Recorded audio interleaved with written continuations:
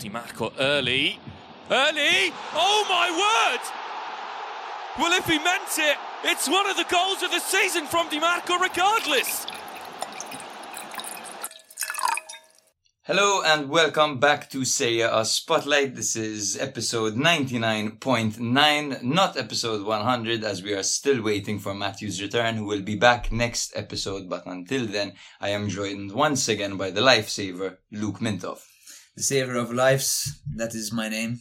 And I think the gesture to save your brother the honors of the 100th episode is a good way to round off an anniversary of sorts. Yes, this is a celebration, in fact. It is currently 10 a.m. on a Saturday, and we are drinking Moet Chandon. I don't think I've ever started a day, first of all, drinking champagne. I don't think I've ever started a day drinking such fancy champagne, to be honest. But cheers to that, anyways. Cheers.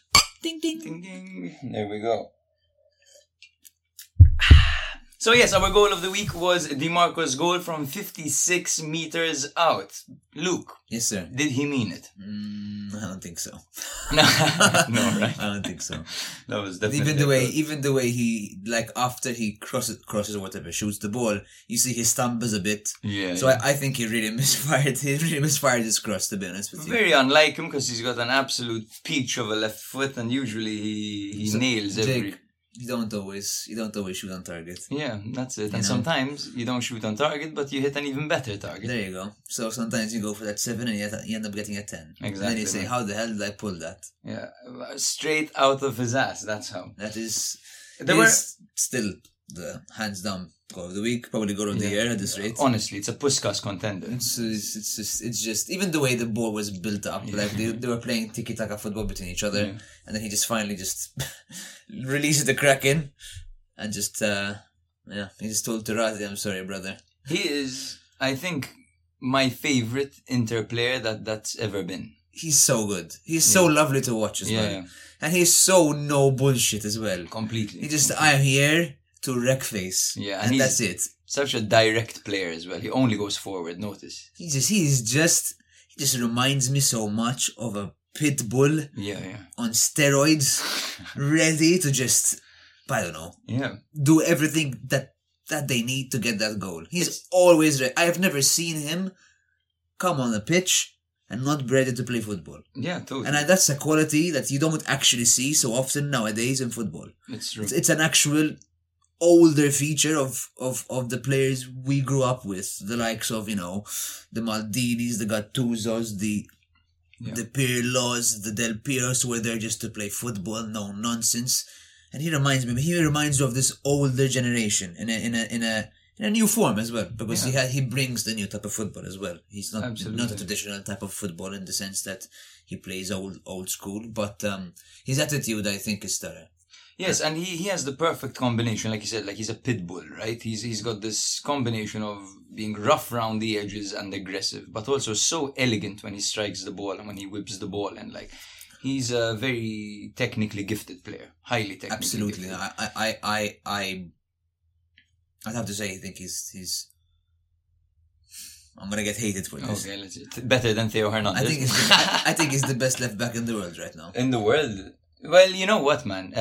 With the form Theo's on right now, Dimarco is probably the best left back in the league form-wise, right? When they're both on top of their game, I'm not so sure though. However, because Theo Hernandez can be absolutely unplayable when he's at his best. Sure, dude. Look, the skill ceiling, like how good someone can get. I think Theo's higher. Yeah. But Theo's very inconsistent as well. Yes. So especially. He'll have those slumps, he'll have those bad moods. And for me as a person, I appreciate someone who's more consistent and more on his game every game more than someone who can be better overall. But that's just me. I know other people might appreciate the flamboyancy of Theo Hernandez because it's very nice to watch as well. Yes. I'm not going to say anything about him. In the past, I used to think he was overhyped, but I've been very, very wrong about that. Just have been wrong about Leao. So, but in my opinion, just what I prefer. Fair enough, yes.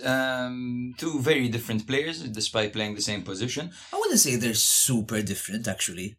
I think that... the way they play football is actually the way I think they conceptualize the game is very similar. Okay. It's all about using their pace, using their strength, and using their grit to go forward. That's the same. How they transition that into the game of football is very different then. Theo is more about using his pace, using his shooting ability, and using his intimidation, sort of inverted commas, to sort of then open up play for the likes of Leao, for the likes of, Reinders or Giroud, to then get that opportunity to score. Yeah. Dimarco is more orientated to give those assists. Yes. He's more orientated to give that pass to Martinez or to Ram to then create the goal. But then he also has, just as Theo has, the ability to score as well. Absolutely, yes. Two very good players. Theo Hernandez, obviously, with a cheeky edge to his game as well, winning those fouls and kind of advancing, taking the play up little by little, like wins a foul at the halfway line, gets the ball again, drives for, wins a foul a little bit closer. It's a bit of American football in a way. It is a bit. He drives the ball forward, just earns those fouls, and just piles up the pressure, just as an American football game where you're constantly moving forward to the T-zone. I guess so. I'm not a big fan. Shame on you. You should love all kinds of football, all kinds of sports as well. I'm all about European football, baby. Now, other goal of the week contenders, there were a few peaches this week. Dragusin's first ever goal in Serie A was a brilliant volley that looked almost animated, the way he struck that ball so sweetly. That was the first goal of this match day. Beautiful goal. Kovalenko's first time winner, and at the time that was very nice. Napoli was really Actually, nice. I have to say, it was quite a good goal. Yeah. And he had fallen off the face of the earth, Kovalenko. Yeah, I hadn't heard of him in ages, and then he just comes on and scores the winner against the defending champions. Absolutely amazing. Gets Garcia sacked For the return of Mazzari. I have another take about that, but we'll speak later. Okay. And Bonaventura's unsavable shot on the turn off the crossbar was a great goal for me as well, because it was great, Mike. It was a very nice goal, don't get me wrong. I don't know. I wouldn't say it's a goal of the week contender. It's a very nice technique. Yeah. Very nice for a guy like him at his age to still be able to do such things with such ease. Because he makes it look easy. I don't know how the hell you can do that at his age. Like, how can his knees support that, you know? But I don't know if it's goal of the week. It's a very good goal, don't get me wrong. Like, the way he turns, the way he just manages to, without even looking at the post, have an ability to just strike it on goal with such accuracy. I think the other two goals, I agree, those are a bit of contenders, but this one's just a nice goal in my opinion. Fair enough. Opinions, like, they're just like belly buttons. They are. Everyone's yours in your out here? Mine is an innie. Mine is an innie as well. I think you have to dig deep to find mine. It must be filthy all the time. It must be filthy, yeah. Good God. Do you ever clean your belly button? I do. Just, when I shower, you put soap inside? I soap up my finger and clean it out. Finger your belly button? Yeah, why not? You gotta get deep, bro. If you appreciate our content, you can like, follow, and subscribe on all social media platforms. If you would like to support us even further, you can subscribe to our Patreon for $3.99 a month. That's the size of, that's the same price as a chicken nugget meal at McDonald's, I believe. So, wow, I mean, it's not that much, yeah. Give Jake those chicken nuggets, guys. Yes, he deserves them. Okay. I would like to take this opportunity to thank our patrons, Anthony, Luca Argento, Matthias, Matteo, Mike, Luke Mintoff, yourself, thank you very much. Jose, Lena, Andy, Alan, and Edward. Thank you very much for your continued support, guys. You guys are all legends. You are. Legends of the game. Love you all. Your support drives us to stay consistent and improve our show. Thank you very much. So yeah, let's get down to the nitty-gritty. The menu for today features the Derby Della Capitale, Lazio-Roma, a boring, goalless draw. Do you agree? I would call it boring. I would call it expected, though. I wouldn't say it was a boring game. I think the first half was good. The second half almost plateaued a little bit, no? I don't know. Actually, I think I'm more disappointed in Roma, but then again, I'm expecting them to play that way in big games. Yeah. Lazio controlled the game from start to finish, in my opinion, and they had many chances. It's just a pity that they have the likes of washed up Immobile up front. We'll get into the details shortly. Let's do the quick rundown. There is Inter 2, Frosinone 0. A very street-smart performance by Inter over there, and Frosinone once again showing that they have a bit of fight in them. Lecce 2, Milan 2. Milan just can't hold a lead. Juventus 2, Cagliari 1. Juventus continue to win in very pragmatic ways. Their consistency is becoming a very powerful weapon. Napoli 0, Empoli 1, the upset of the weekend. Fiorentina 2, Bologna 1. Derby dell'Appennino, I believe is what it is called. Appennino. Yeah, Appennino.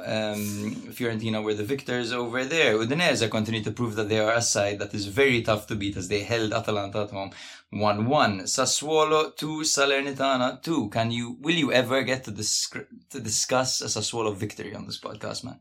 I cry. You cry. Yeah, for those of you who are listening for the first time, Mintoff is a Sassuolo faithful. Number 9, Monza 1, Torino 1. Another interesting game over there. I was surprised about that one. Yeah. I really thought the Monza would win that game. I thought they would too. But then again, Torino is also hard not to crack. They are. I'm really liking Colpani, man. I was thinking of buying his kit. He's might be a good investment, his kit, Colpani. He's going to be a great player. Wait, let's wait. No, man. Let's wait. It's clear. Let's wait. It's clear, let's bro. wait. He gives me that 90s fantasista hold the phone. I know you want to answer that phone, but hold it for just a bit longer. Okay, I agree with you. This year he's looking fabulous. He looks great, man. But... What? But what? But wait. But wait a bit, because you know why? I have a theory. I have a theory about Monza. I have a feeling like every year there's this player that they really put a lot of hype and focus onto. And last year was Chiriya. Oh yeah. And this year he has fallen off the place. Chiriya never showed what Colpani showed. Oh, dude. Are you kidding me? Chiriya was great with his positional awareness. Dude, it wasn't he never displayed the technique and the skill set and the versatility that Colpani's displayed. Colpani's a natural. I don't know, dude. The amount of goal. I think he had scored 5 goals and he gave like 5 or 6 assists last year. Yeah. His numbers were amazing. Now, okay, one's more flashy than the other, but the technique, the ability is still there. Okay, one person can start doing long shots from outside the box, as Colpani has done it 3 times this season. But he's also got the IQ, man. You know, he's a very intelligent player. But Chiriya has the IQ to give those passes and get those goals. So just because someone scores more flashy goals, the IQ is still there. But it's not only about the flashiness. It's the ability to pull off certain moves in certain situations. Which is flashy.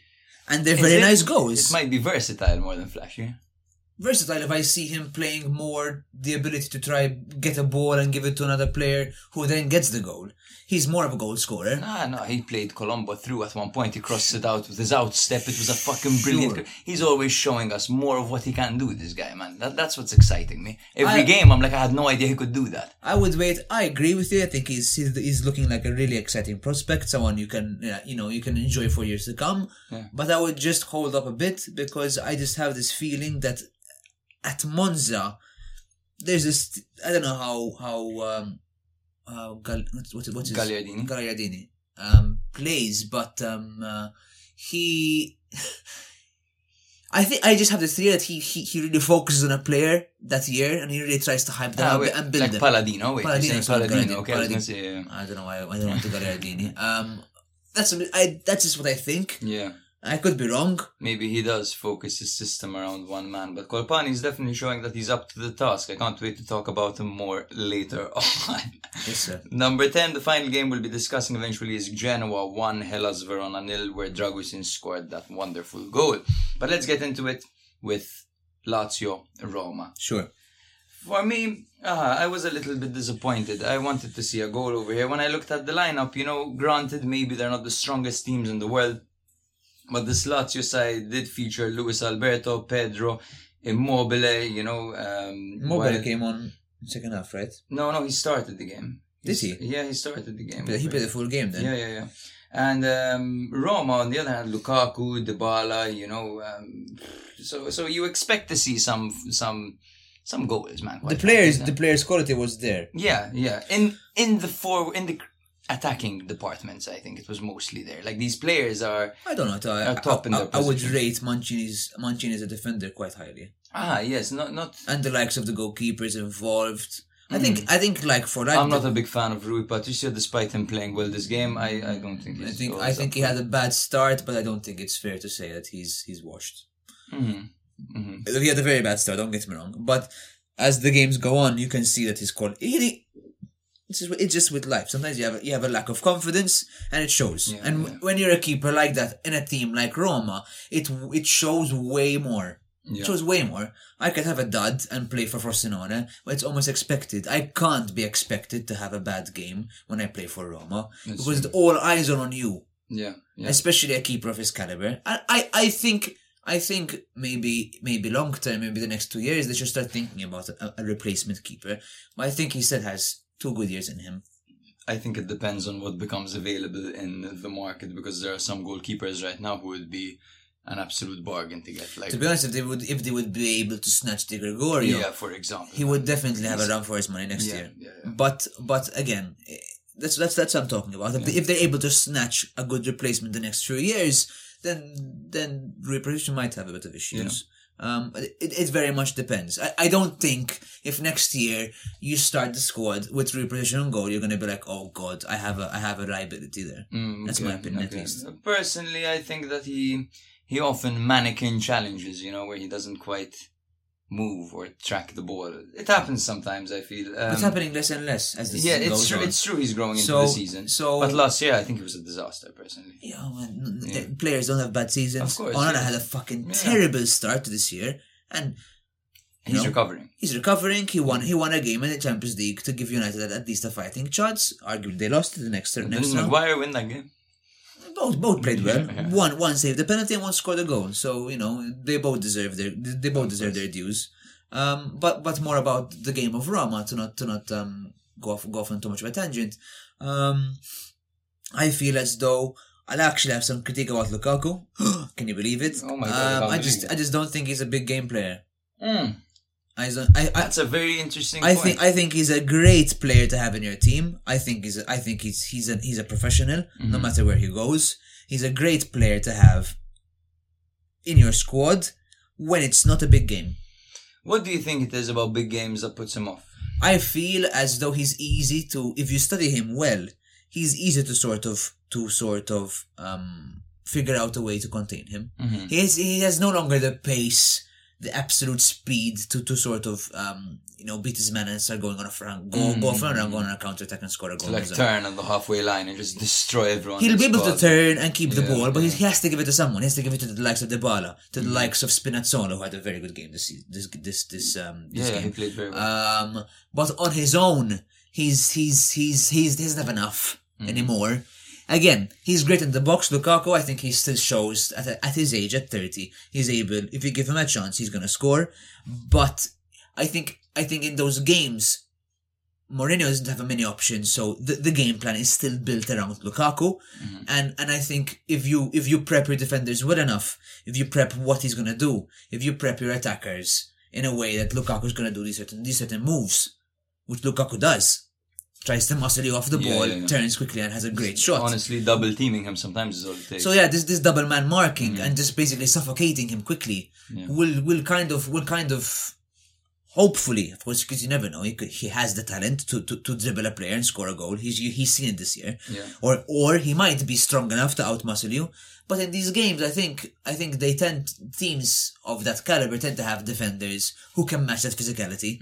So in my opinion, this is where my only critique of Lukaku is.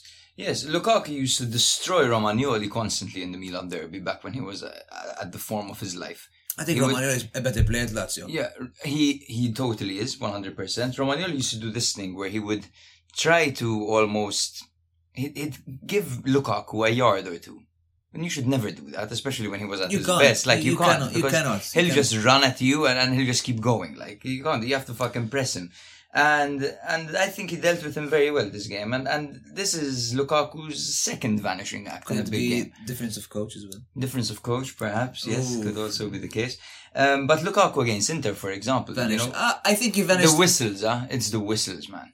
He vanished more in this game than in the Inter game. In the Inter game, bro, he hardly can you blame the Inter game? The whistles were too much. The Inter game was something specific, Of though. course. I think in this game, where the quality is less on the Lazio side, and you vanish even more. You kind of almost expect it against Inter. Again, it's not something you should be expecting at all from a player of his caliber. But Inter are the best team right now in this moment in the league. So if you have a dud against Inter, you're not like absolutely shocked. Yeah. You know? Yeah. When you have a dud against Lazio, who are lower in the table than you and have been shakier overall, and where if you remove Luis Alberto from that squad, the team has really regressed. They have no ammunition. Yeah. Then you start to question a bit more. I think these are the games where he should still be showing up, and in the likes of Milan or Inter or Juventus, you shouldn't be doing that anyways. You should find a way to figure it out.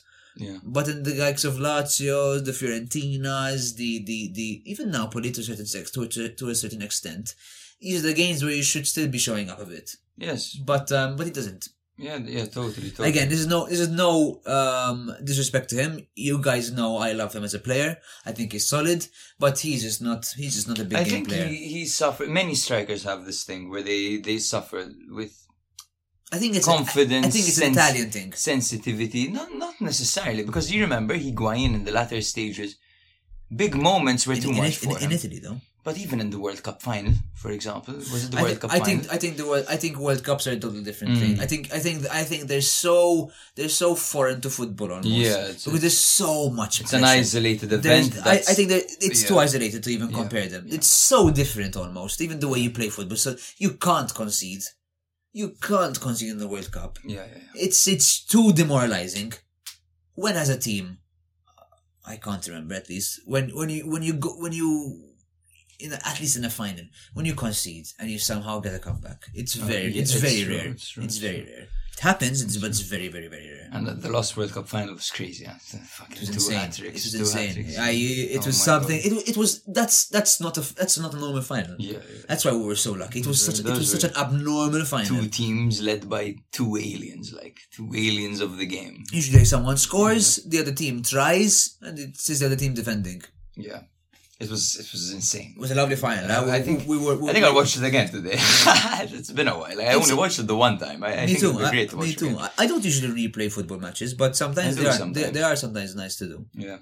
Matt and I had watched the 0-0 Juve-Milan Champions League final, and that was a fucking crazy 0-0 game, man, because Milan were all over Juve the entire game, and Juve were like, it's like Allegri was their coach back then still, the way they remained in the game. Conte came on and almost turned the game around. You've impressed me, man. You've impressed me in the way that they are so mature in how to deal with pressure.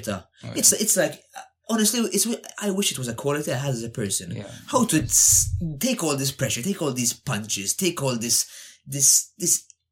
force. You know what it is, and somehow reflect it, man. It's impressive. It is totally impressive. You can hate them I don't like Juve as a club, but it's impressive as fuck. Every time Juve make a mistake, Allegri removes an item of clothing. So they're only allowed, in theory, to make about 4 mistakes before he's naked. I don't think anyone wants to see that. Exactly. So the second he takes off his blazer, takes off his tie, unbuttons the top button, they're like, alright, no more mistakes. Like, holy shit, dude. That was brilliant. Thank you. But yeah, this derby, I think the first half was really exciting. Was kind of disappointed by the second. I really noticed the momentum shift in the first half. First 15 minutes were all Roma. Yes. There was a goal by Cristante, which was ruled out for offside. The next 15 minutes were all Lazio, where Luis Alberto as well took a fucking remarkable shot from outside the box at the post. Honestly, bro. Yeah. I think it was all Lazio from after the first 15 minutes. Though. Yeah, and then they remained on top. And they really should have scored, in my opinion. Totally. It had the spirit of a derby, as there were 7 yellow cards in the game. Both teams did struggle to make the most of their opportunities, but overall, yes, I thought it was played at a little bit of a low pace. And I looked at the statistics of Matchday 12, and Roma were bottom tier in this Matchday in pretty much every department.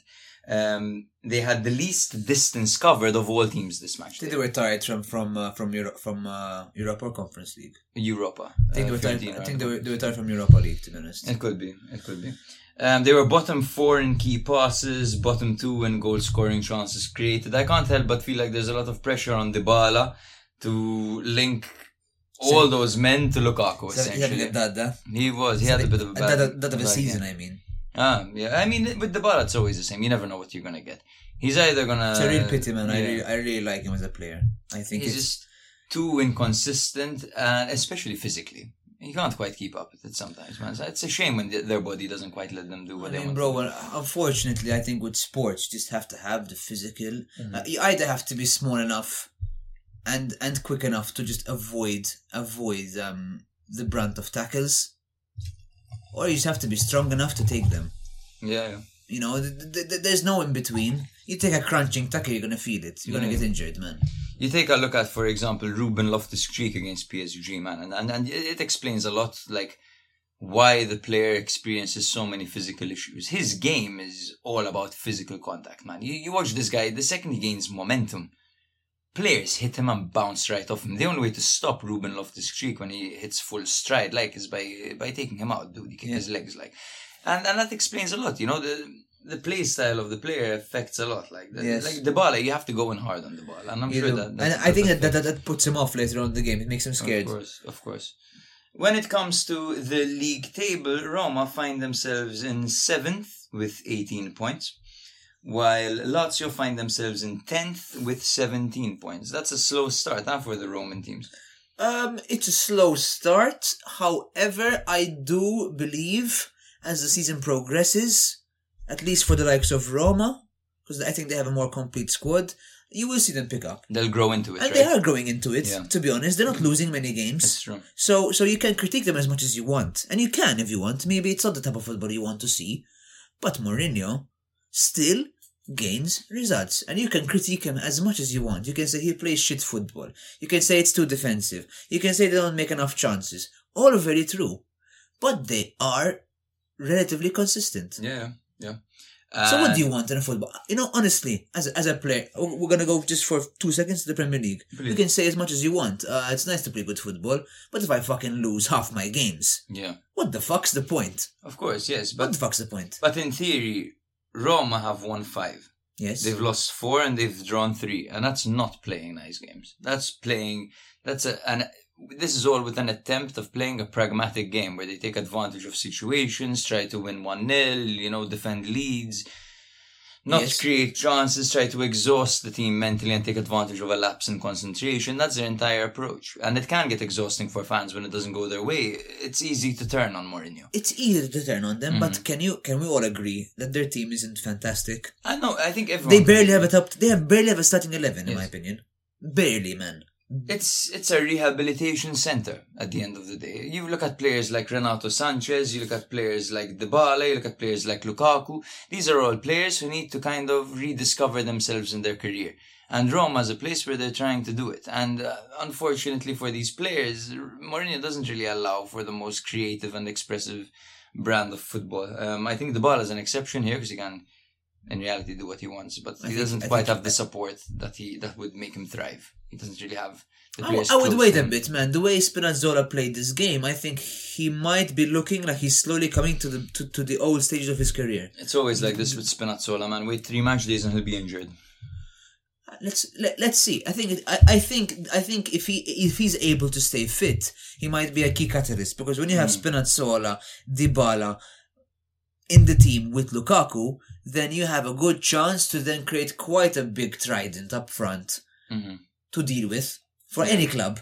Yeah. So we'll see. I mean, I agree with it. I think your points overall do make sense. I agree why people can get frustrated.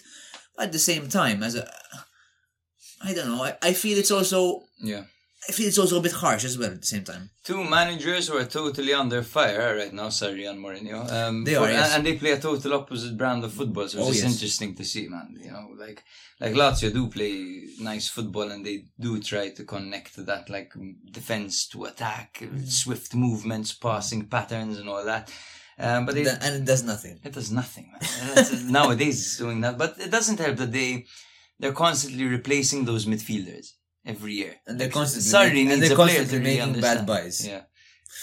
Like, the thing is, I like the Guendouzi purchase. I think he's been good. No, it's not Guendouzi, not the pro. I like Luis Alberto. Isaacsen's a bad buy, in my opinion. Isaacsen, yes, isn't a great buy. Cataldi, man, I think, for example, why haven't they bought a replacement? Vecino's a bad buy. Vecino's a bad buy, however, he does show up in big moments to almost convince you otherwise. Those are isolated. That's seeing very shallowly. Yes, I agree. Overall, in the grand scheme of things, he's not a player to build a system around. He's not a player for us. Like, they need like Maxime Lopez, man, in that midfield. They need like a Benacer type. Energy, like, yeah. Lazio need energy, which they don't have. They barely have energy up front. They have Immobile, who looks like he's half broken. Pedro on the other side. Pedro's also half broken. And then Philip Anderson, like an Olympic sprinter, miskin, trying to make up for everyone. I feel they made a mistake in the sense that they realized that Immobile, and we can end this and move on. I think we spoke quite a bit on that. I feel like they really focused on finding an Immobile replacement to make him feel like he needs competition. To make him feel like, listen, you are our legend, but you keep this up and we're going to find a replacement for you. And they didn't realize that if Zaccagna and Felipe Anderson don't perform game in, game out, they also have an issue. Yeah. So they tunnel vision on strike. Oh, we need a striker. Mm-hmm. And they found Castellanos. You like him? I'm not particularly impressed. We'll see. I can be wrong, as I have been many times. But they then hoped and prayed almost that the two wingers will be consistent for the whole year. And they're not being. Not at all. Zaccagni's had an awful start. So, I mean... And I almost prefer them with Philip Anderson as the false nine. I almost do, honestly. Yeah, I think they play better. I don't like when Philip is on the wing. I don't know why. I don't know how he changes so much in his game style, but he feels like a different player. It's true, totally. But yes, we will move on now to Inter to Frosinone 0. This was Frosinone putting up a noble fight over here, trying to stop Inter, but of course could not stop the inevitable force that was Dimarco from 56 meters out, and Thuram making the most of a player who had slid. And I think it was a really good play from Thuram. It was very smart. That's how you win a penalty. That's how you win a penalty, and there could be no doubt about, like, the referee didn't even need more than 4 seconds to decide that's a clear penalty. The defender slid early, and Thuram just ran into his legs. Man. You're gonna do it, eh? I mean, it's cheap. Yes, it's cheap, but I mean. You're a striker. You have to. You're either gonna slip into his legs or fall into his legs. Sorry, or you're just gonna take a crack on goal. And what better chance do you have to score? At the moment, you probably have a better chance with Calhanoglu striking a penalty. Yeah. And Calhanoglu hasn't missed a single penalty since he's gone. And the penalties have been so good, bloody good, man. You want to hear a stat? So he scored 10 out of 10 penalties in Italy. Mm-hmm. And he's also become the highest ever scoring Turkish international in Serie A history. Congrats to Calhanoglu, man. Mm-hmm. He is stepping up this year. Well done to him. I don't like the way you say his name. What should I say, man? Calhanoglu, no? Calhanoglu? Yeah, figlio di puttana. No, man. Calhanoglu. Okay. Calhanoglu. For Inter's lineup, it was Bastoni, Acerbi and Darmian at the back. Darmian has just been, for me, one of the most consistent unsung players since his return to Inter. He's been fucking good, man, honestly. Like almost flawless. And even with the Italian national team, he's been good too. Bastoni has fallen injured since, so Inter are probably going to have to deploy Bissek in the coming days. So we'll see how that goes, because they have Pavard injured too. Yeah, now the injuries are picking up again. They are. And Inter aren't used to having many injuries at the same time. They've been quite lucky in the past few seasons. I'll agree with you, totally. And it's going to be interesting to see how Inzaghi deals with that. Because you look around, you look at Juve, Milan, you look at the likes of everyone, man. Everyone suffers terrible injuries, and at the same time, these crises, except for Inter, who tend to keep everyone fit. Now, I don't know if that's a whole thing with their advanced medical stuff or their coaching ideology. Could be they don't want to be too rough in training. It could be as well the fact that, like, Milan play a very pressing brand of football, high intensity press, like the Gegen press. Your muscles give in, man. They give in totally. Of course, you need to rotate aggressively to do that, like Atalanta used to. Sure. Yeah. Gasperini at Milan. Oh my god. I would I would actually be very interested to watch Milan game in, game out. But can you imagine Gasperini, like, it's halftime and he just takes out, like, Theo, Leao, and, like... But those are the balls you need to do, man. Yeah. You act as that's a critique. Those are the kind of... If a player isn't performing... Okay, yes, you can give him another shot in the second half. You can shout at him in halftime and tell him, what the fuck are you doing? Man the fuck up and do something. But sometimes the only response is to get subbed off. Go be a baby on the bench. Go cry to your teammates. Oh, the coach subbed me off. And next time, go to training and prove me wrong. Perhaps I might be a little bit... I might be wrong here, I don't know. But I think Gasperini is too old to be hired by Milan. I don't think they would go for a profile like that. I think they're more into these modern profiles, of course. So totally the opposite, man. I'll just always prioritize experience, man. There are going to be games where you just need that street smart, that experience, that edge over an opponent, where usually it's only coming from an older coach who knows the game, and he'll just find ways to create a system that will potentially fuck you in the game, and you'll win then based off that. And Gasperini many times has created those situations where he has won. Yeah, with a lesser squad. Look, what Gasperini's done is absolutely incredible. With a team like Atalanta, who have one of the lowest budgets in European football. So when you look at the Europa League, where they play, the top of their group, they don't have a wage bill that's high enough for them to be top of the group and still competing for a top 4 spot in Serie A. But Gasperini's making that happen with all the tools at hand. And Atalanta's whole system is fantastic, the way they operate. I just think that, like, Milan need to, if they're going to move away from Pioli, not saying they should, but if they will move away from Pioli, I think they have to do whatever it takes to bring in De Zerbi, man. Because De Zerbi is, I don't know, man, he's got fucking balls. He's got that fucking type of football that, like, it takes you off your seat. Like, I think with the squad that Milan have, De Zerbi might be a fucking good fit, man. Maybe. I'm not sure. No, we'll see. Maybe. It's a similar style too. Maybe. But anyway, back to Inter, Frosinone. So, they're first still. They've got +2 on Juve. Yes. At the moment, who impresses you more? When you flick on the TV and you watch a Juve game and you watch an Inter game, who looks better? Impress in what way, though? Like, which team do you think, like, this team is unbeatable? This team is difficult to get a point from? I guess it has to be Juve, frustratingly enough. It has to be Juve. Yeah. They killed the game perfectly. There's this way, we'll speak about them later. Inter are more enjoyable to watch. You can be a neutral, you can flick on the television, and you can watch Inter. This is an interesting game. They play nice, aggressive, counter-attacking football. It's nice to watch.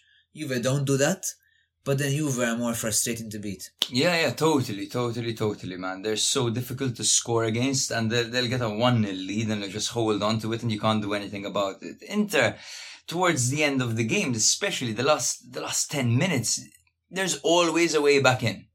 Be it for Frosinone, be it for anyone. Like, there's always that little, those chances you get at the end, you can get back into the game. Could it be an argument that still Allegri knows the squad better than Inzaghi? That, yes, I'm sure is an Inzaghi argument. is still Allegri's growing. been there for longer. Inzaghi is growing into the role still, growing into the team still. He still has new players. It could be. And this is also Allegri's entire brand. Yes. It's his area of expertise doing this. Yeah, pragmatism. Yes.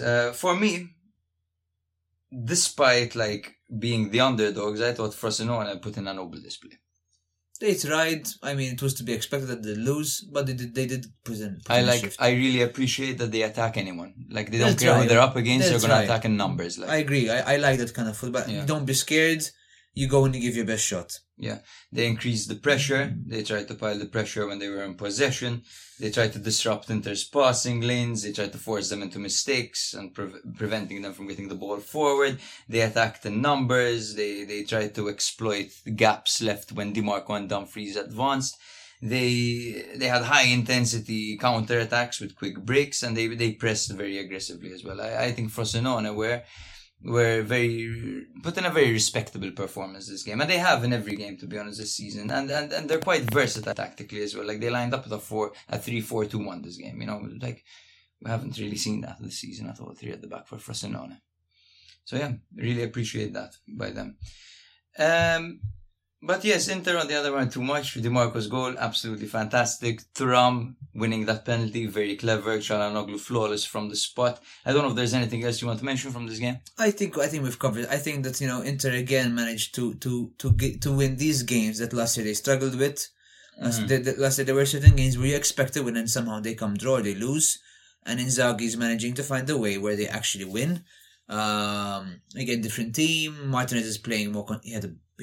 Maybe the one time you can say Martinez had a bad game this game. Yeah, he was very frustrated. Despite the win at the end, he was frustrated. He wanted goals. His mentality is next level. Thuram's playing quite well, although he's not scoring the amount of goals he should be scoring. Argument to be made, argument to be not, but he's playing as a team player, which you always like to see. The likes of their defense is still solid. Dimarco's playing well. So, with that being said, usually you expect them to win. Last season they had duds. They would misfire, and now you're seeing a much more consistent Inter. So I think overall we can end with that. I think that Inter again proved that they're managing to overcome their inconsistencies. They are not as consistent as Juve. However, they are building up this run of form that no matter who they face.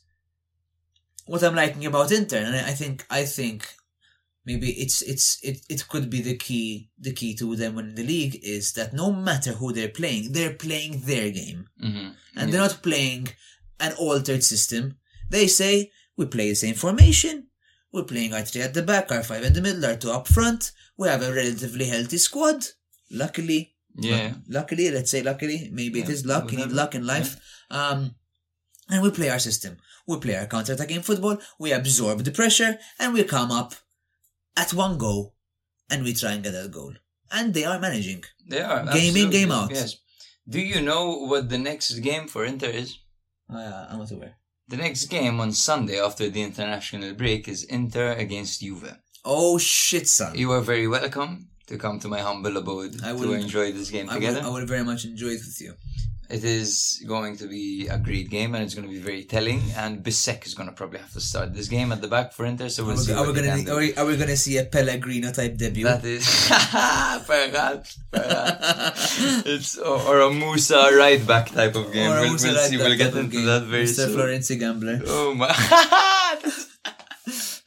Yeah, that's going to be a good game. That's going to be great, and it's going to be very telling to see. Where these teams currently stand when they face off against each other. They are currently top 2 with 2 points between themselves. Yeah, that's great.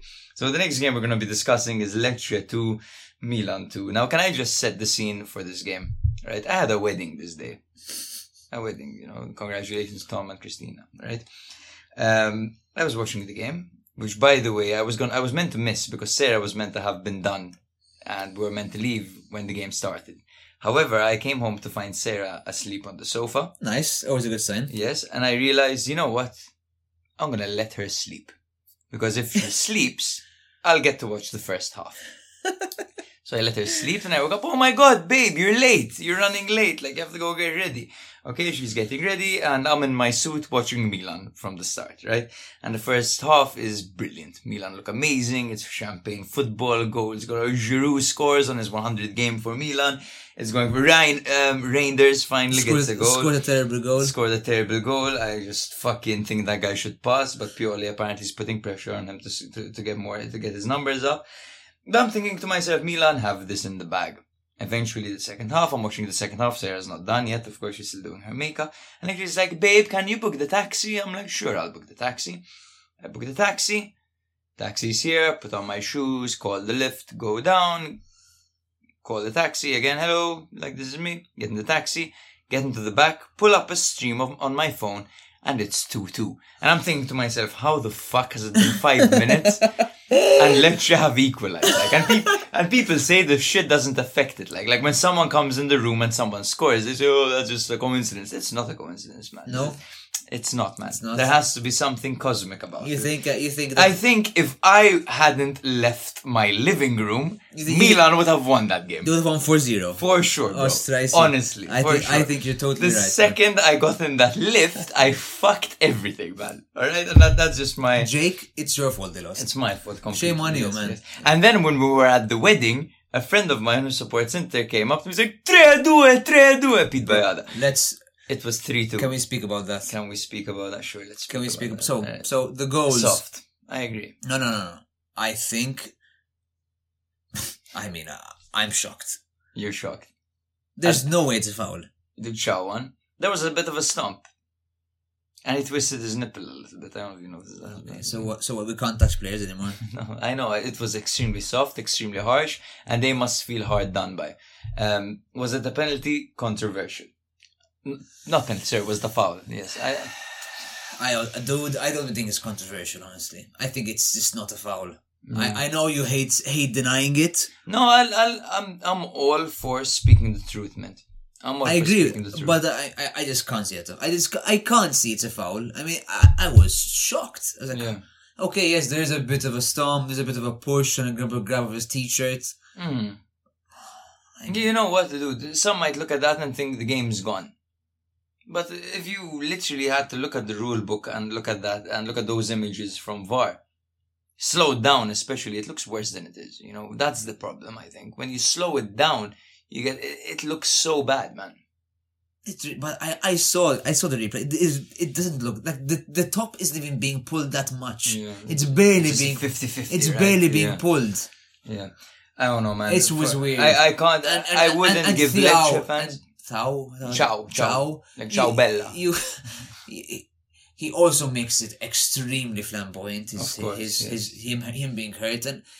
Like you're 6'4", bro. I mean, for me, as a person, I find it. I just really struggle to take it seriously. Yes. I can't help but feel that maybe Lecce.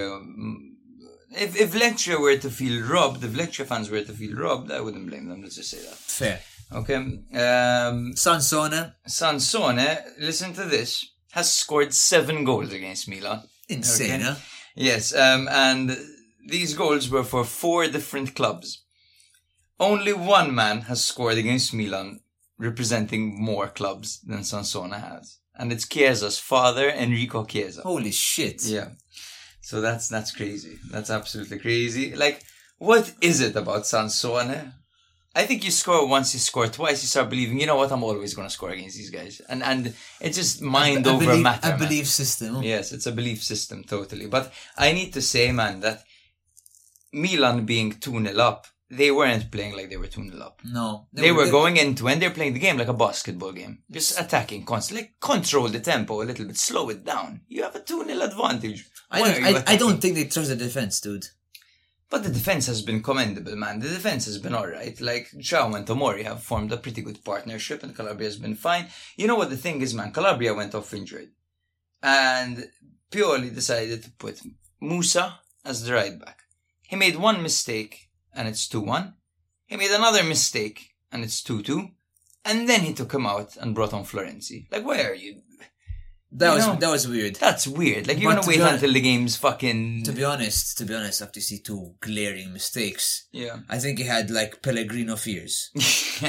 I honestly, I don't think that decision was super out of the ordinary. I think he was fearing the loss of the game then. And Pioli is but also you on should the fear the equalizer, man, as well. Not just the loss of the game. You have a natural right back who represents Italy on the bench. You're gonna fucking play Musa as right back. Bring him on. Why not? I don't get it. I can't understand it. There must be a reason that Musa must be playing better in training, man. Maybe he doesn't gamble. You don't make these decisions. You don't make these decisions. Maybe you need the experience. You're right. Maybe you need someone who's experienced. I don't get it. I don't get it, honestly. They took advantage of a player playing in a new role, in a new league on his, like, fucking... He hasn't even started 10 games for Milan. He was put on as a right back. And they took absolute advantage of it. Not to mention that the set piece goal conceded by Milan. This is like like the antithesis. What's it? Antithesis. Yeah, antithesis, yeah.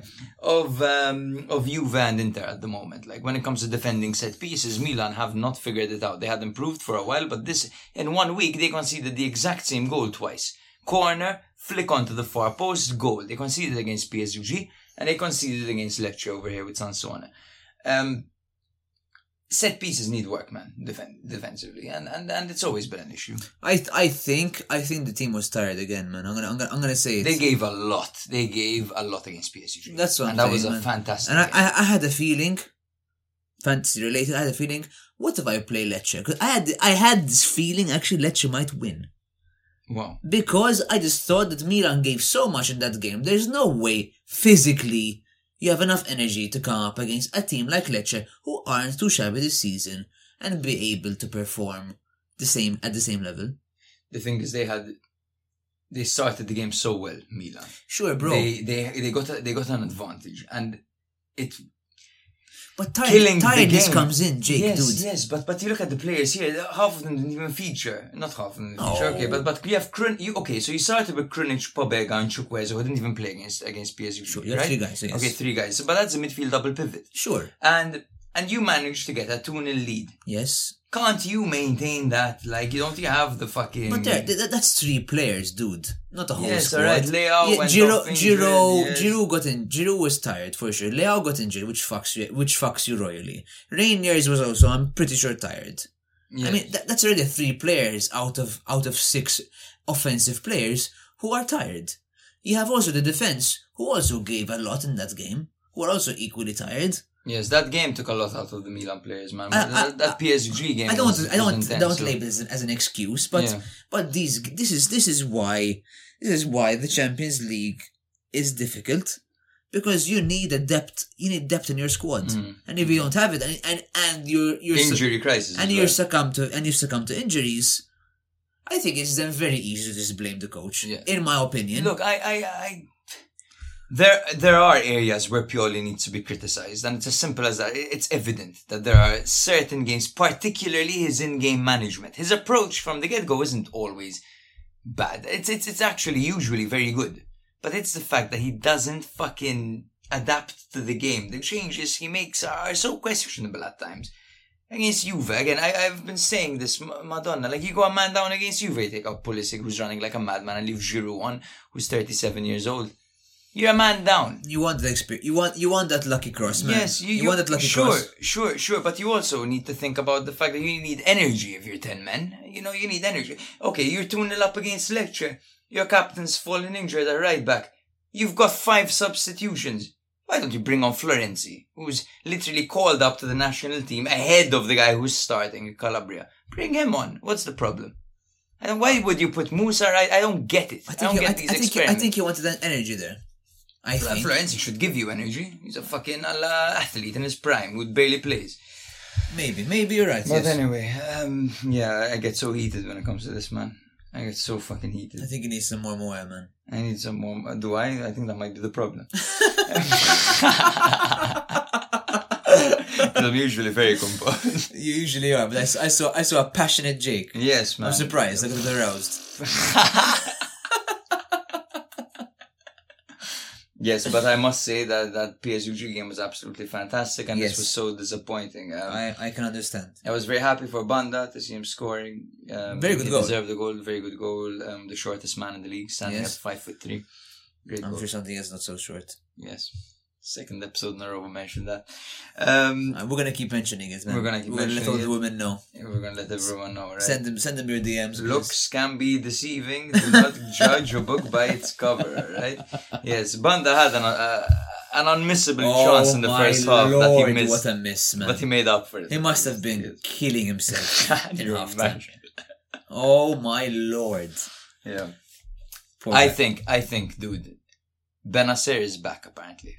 That's going to be huge. I think that Milan right now have a problem with slowing down the game and controlling the tempo.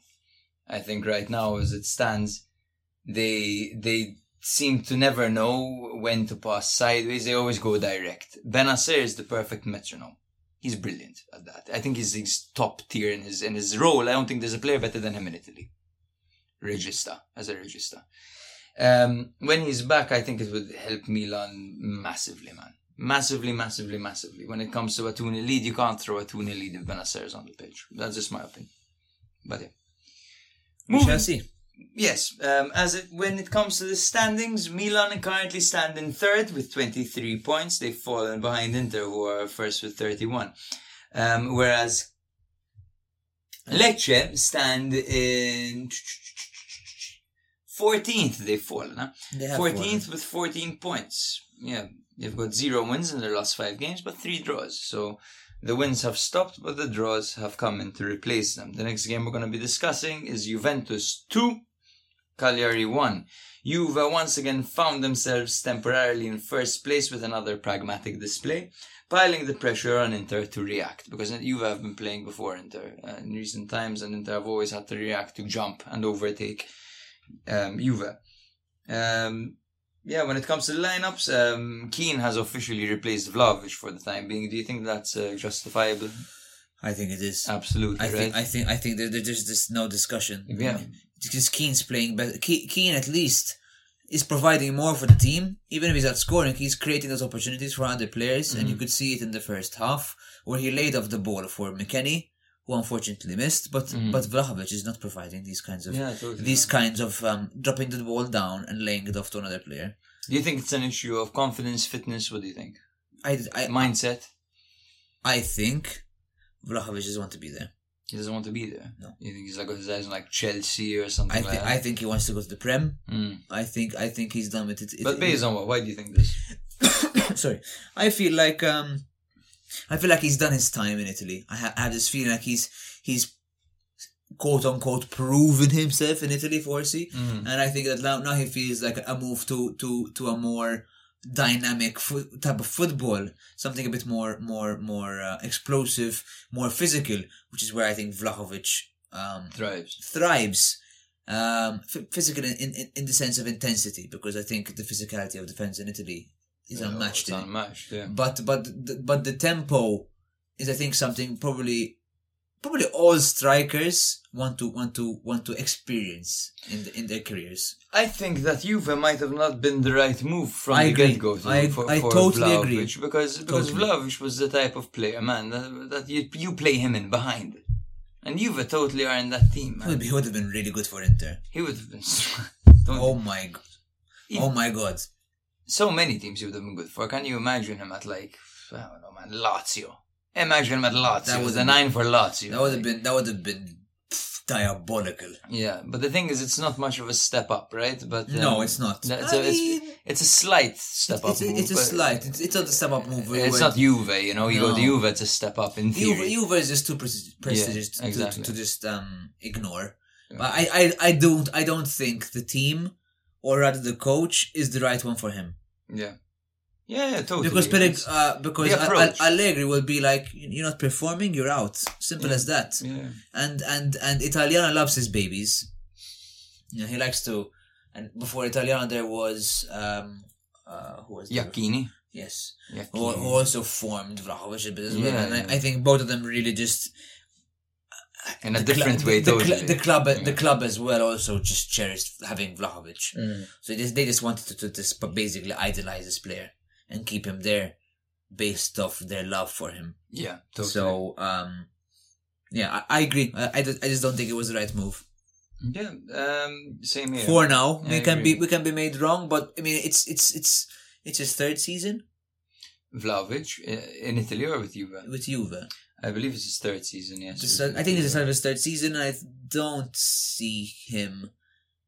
He's had flashes more than anything else. Flashes where you're like, this guy in a different system would thrive. That's what I can't help but feel. But yeah, I don't. He's very hard to pinpoint what's the reason. What's the reason behind it? Like what is causing this such a big lack of consistency? Yeah. Because then you see other players in that team and they're motivated, man. They're fucking motivated. Chiesa was about to leave. And he's fucking playing like with his heart in his sleeve. But there's a number of players who are there to play. Yeah. Even if they're not scoring, they're there to play. Of course. Chiesa missed a couple of chances. He was still playing till the end, till he got subbed off. That's what you get with Chiesa. You know what, man? This generation even of Keane, Italians, even man. Keane, man. There are a few hard workers. Even Keane, the same thing, man. Yeah. He tried till the end. It's true. What you mentioned before about Dimarco resonates with Chiesa, Yes. Tonali. Tonali, Totally. yes. Granted, the betting scandal, yes, okay, but Tonali to a lesser extent, but as but well, on yes. the pitch, Yes. Tonali leaves nothing behind, bro. Yes, yes, I yes. think when it comes to these Italians, They play with their heart on their sleeve, man. no nonsense. No That's it. nonsense. Yeah. And I think that's a quality in football, which I think it's often underappreciated, to be honest. Yeah. And it's such an important, as a sportsman, Totally, it's totally. so important, man. So important. Because it just changes the game. Even if you're not the best player, even if you're not like the most talented, that changes something about you. For example, I could never get angry when Milan had Fabio Borini playing on the left wing.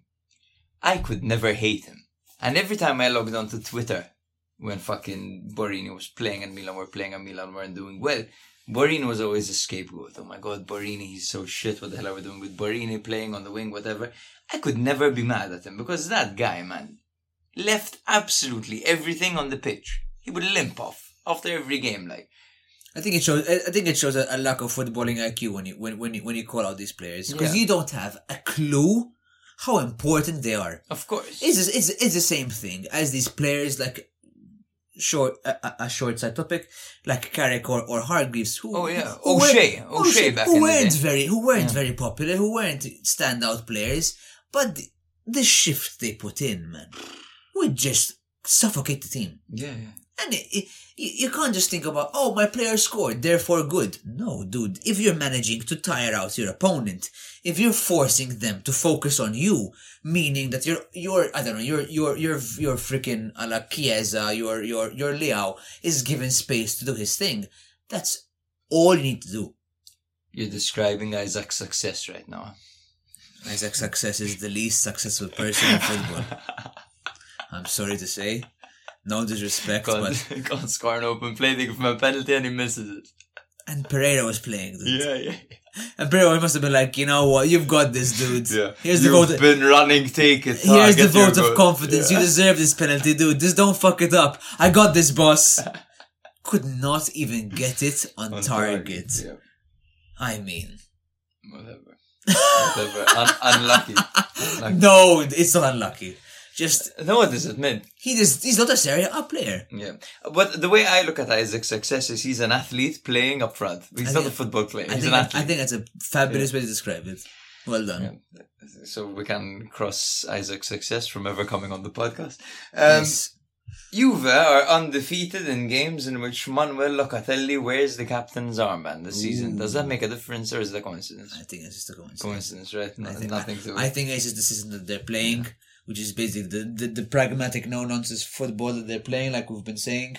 And I think Allegri has a way to just, edge out these games. He loves edging, huh? He loves edging, bro. He hates coming, quite frankly.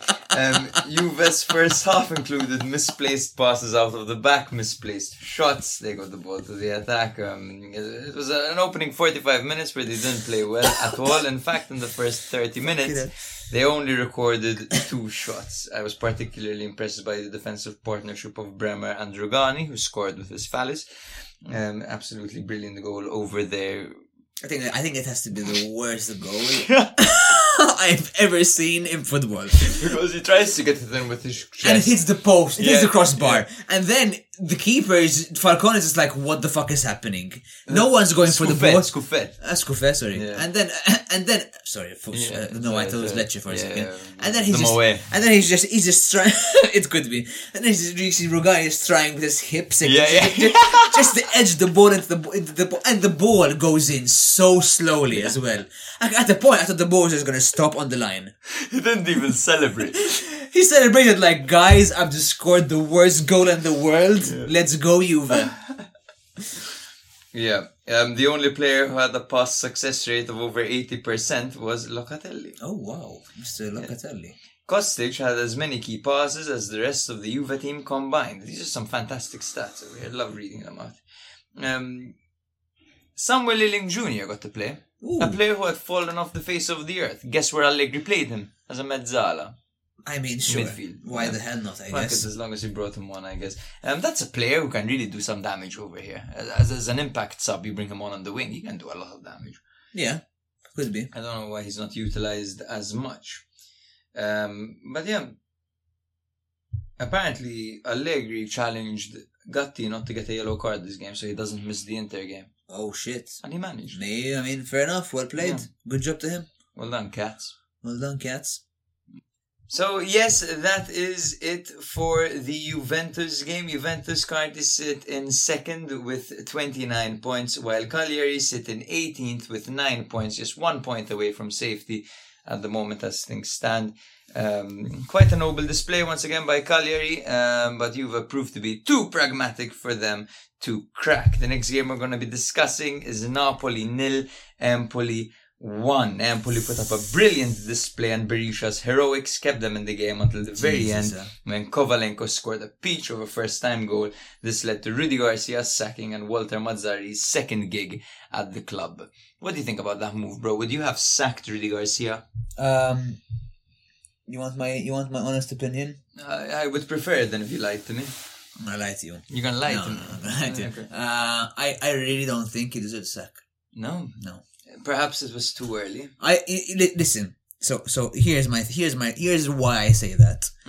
If you were gonna sack him, you sack him before the resurgency of Napoli, before they started winning again, before they had these 3 wins in a row against clubs they should be winning against the likes of Salernitana and so on. But you do it then. If you do it 4 games later when they've almost solidified their Champions League spot, because they've won most of their games, they had a decent stint in the last 3 games. Yes, they lost to Empoli. You should not be losing to fucking Empoli at all. No way. But I feel it was just one of those freak occurrences because they didn't play bad. No. And Berisha was a god in this game. He made so many saves. And Vara had a couple of opportunities where he should have scored. There were a few opportunities. Yeah. And yes, yeah, okay. They conceded in the very end. They should have conceded. Arguably, Kovalenko had a very good goal. No credit taken from him. But if you're gonna sack him 4 games ago. Not when he's returned to some kind of form. He's won 3 games in a row.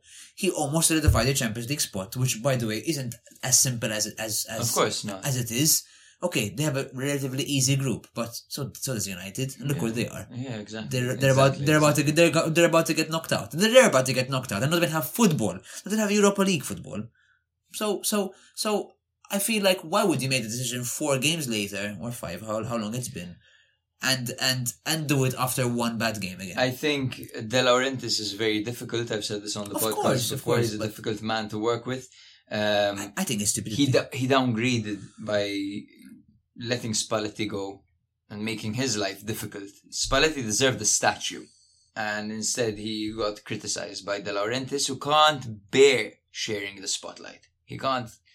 He doesn't want the spotlight to be shared at any point. He wants all the attention to be on himself and all the accolades to be on his end, right? He doesn't like sharing that.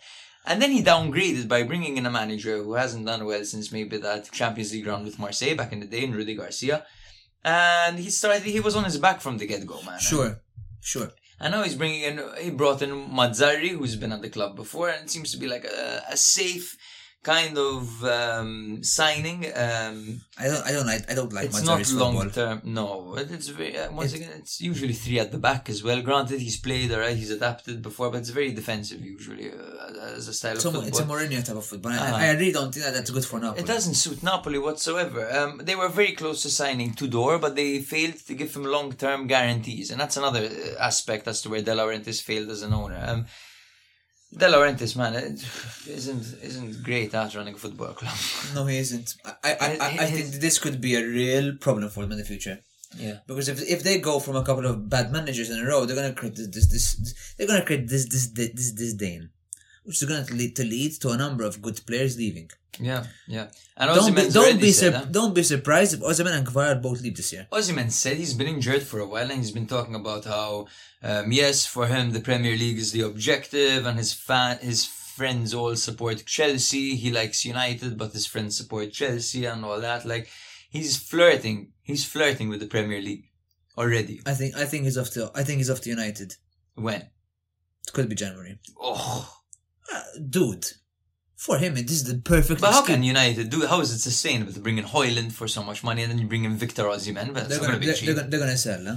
Who? United there's gonna be either the coach is leaving or half the club is leaving in January. Yeah, honestly, because the Maguire is about to leave for about 30 million already to West Ham. Apparently that's set in stone. If Maguire goes back on the bench, he's leaving apparently to West Ham. Yeah. That's going to be about 20-30 million already. There are a bunch of players, the likes of Sancho and the likes of Anthony, who are close to leaving as well. So you have some money back in to sort of cover at least the wage gap. Yeah. And then you never know with regards to if they can afford Osimhen or not yet. But surely Chelsea can't. Yeah. With the amount of players they brought in this season and their wage bill not being cheap either right now. Yeah, but the thing is, these Prem clubs always seem to find a way to bring in who they want. They do, and apparently, financial fair play never works there. Yes, it doesn't. There are certain exceptions when it comes to financial fair play. Of course, classic. I was very impressed by Empoli this game, despite even if they just held them to a draw. It would have been a great result. Honestly, man, even the fact that whenever there was a goal kick, you watch these two teams, they would compress into a tight circle in the middle of the pitch. The game was so tight, man. And Empoli didn't allow Napoli any width whatsoever. They kept the game fucking tight and like that, they could fucking actually have a hold of it. Napoli, granted, wasteful. They did dominate. Of course, they had 65% ball possession. They had 18 shots to Empoli's 8 shots. But they stayed in the game thanks to Berisha mostly, who was absolutely amazing this game. I think we failed as well to address, by the way, before Magnan pulled off a massive save on Banda in the first half. We should have totally given him his flowers, and I think we failed to. But here you are, Magnan. Here are your flowers. But yes, in the second half, Napoli stepped it up. They put their foot on the gas, but they couldn't quite penetrate. And at the end of the game, Kovalenko, the super sub who had just come on, who hadn't scored a goal in what felt like ages, managed to get them all 3 points over here. And yeah. We'll see what Mazzarri can do. Do you think he will do better or worse than Rudi Garcia? I think he'll do worse. Worse, yes, I have a feeling too. It would be bizarre if they had to sack him as well before the end of the season. I can also see that happening. Wow. I can also see that happening. We had an Instagram DM that said that Mazzarri is the unsung kind of leader that Napoli need right now. I don't see it. He also has a habit of raging at his players and getting extremely angry, and he has a lot of emotional divas there. Yeah. So I think he's gonna have to be careful. Yeah. He can easily get on the wrong side of the likes of Kvara, of Osimhen, of Raspadori, of Lobotka, and they can start to not play well. Yeah, I mean, it can lead to a resurgency. You can see the likes of Zelinski, and other players, coming back into the fray who've had. I want to see. I'm actually very curious how Politano will play now, because he had a very good spell with Rudi Garcia, and I wonder if that's going to be reflected with this kind of defensive type of football. Yes, I wonder if that's simply a case of personal form or coach-induced form. That's a very good question. We'll see. He's been absolutely brilliant this year. He has.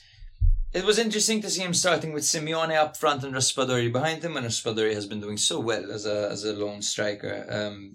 And it didn't quite pay off, to be honest with you, at all. No.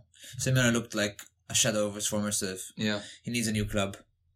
Maybe. He said he wants to retire at Napoli. Well, if he wants to retire on the bench, go for it.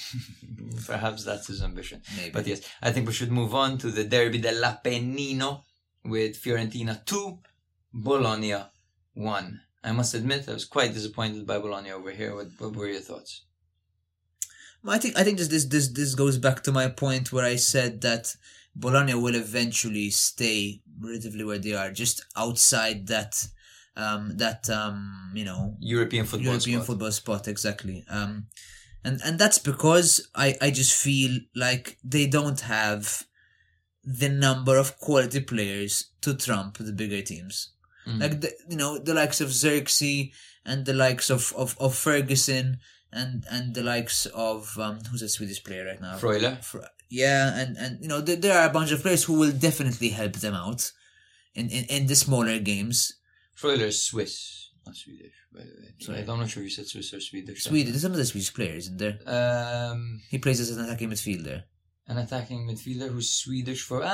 you're talking about Christensen. There we go. Christensen, yeah. Yes. So these kinds of players could pose a huge threat against, the likes of Monza, Torino, Udinese, Sassuolo. Yeah, these kinds of players may get you that goal, that edge over a team at hand. But against a bigger club, I'm not totally sure. And I think the only person who can really pose a major threat against a bigger club, which in this case would be Fiorentina, is simply Xerxes. Yeah. By the way, I love the way he struck that penalty. Oh my god! It was so struck smooth. It was struck with if you said to somebody strike that ball perfectly, just send the clip of that penalty. It was struck with such power. Two beautiful penalties this game. Holy shit! Even Nico's penalty. He laughed before he took it. No, but this one was another level, man. The way that Xerxes managed with a weird run up to smack it so hard, it's impressive, man.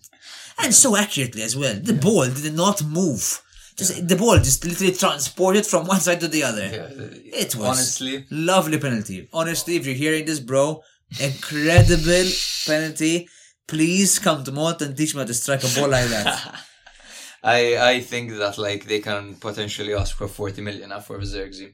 The way he's been playing this season. Easy. What a player, man. What an absolute brilliant, technically gifted, smart player, man. And let's give credit to your favorite Bonello, not Bonello, your favorite Bambino, Bonaventura. Bonaventura, oh, what a goal! He's the Jude Bellingham of Italy, bro. Honestly, slightly a bit older. A little bit older, yes. A little bit more human because Bellingham's a freak, but Bonaventura is fantastic, and what a goal he scored.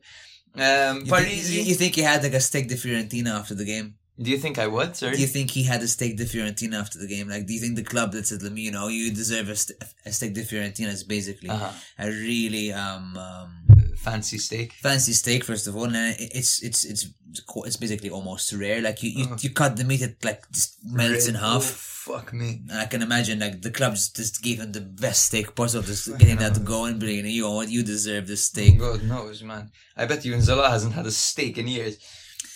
No, I think he's getting a stick on his ass. I was surprised that Fiorentina won this. Zola was terrible, and they took him off, and they played with a false nine.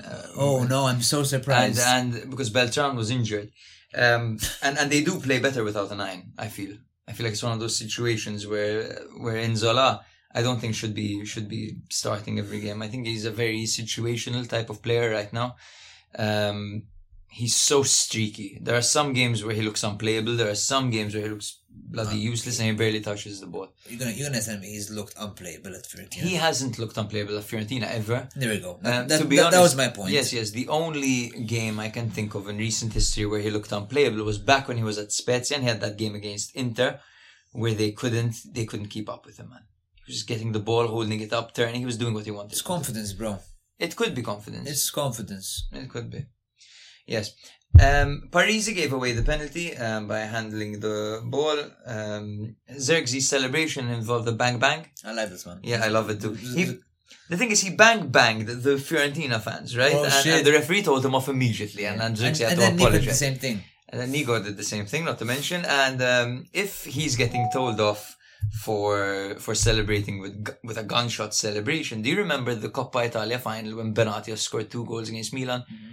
He took off fucking gunning down everyone in San Siro. Like that. He should be in prison for that in that case.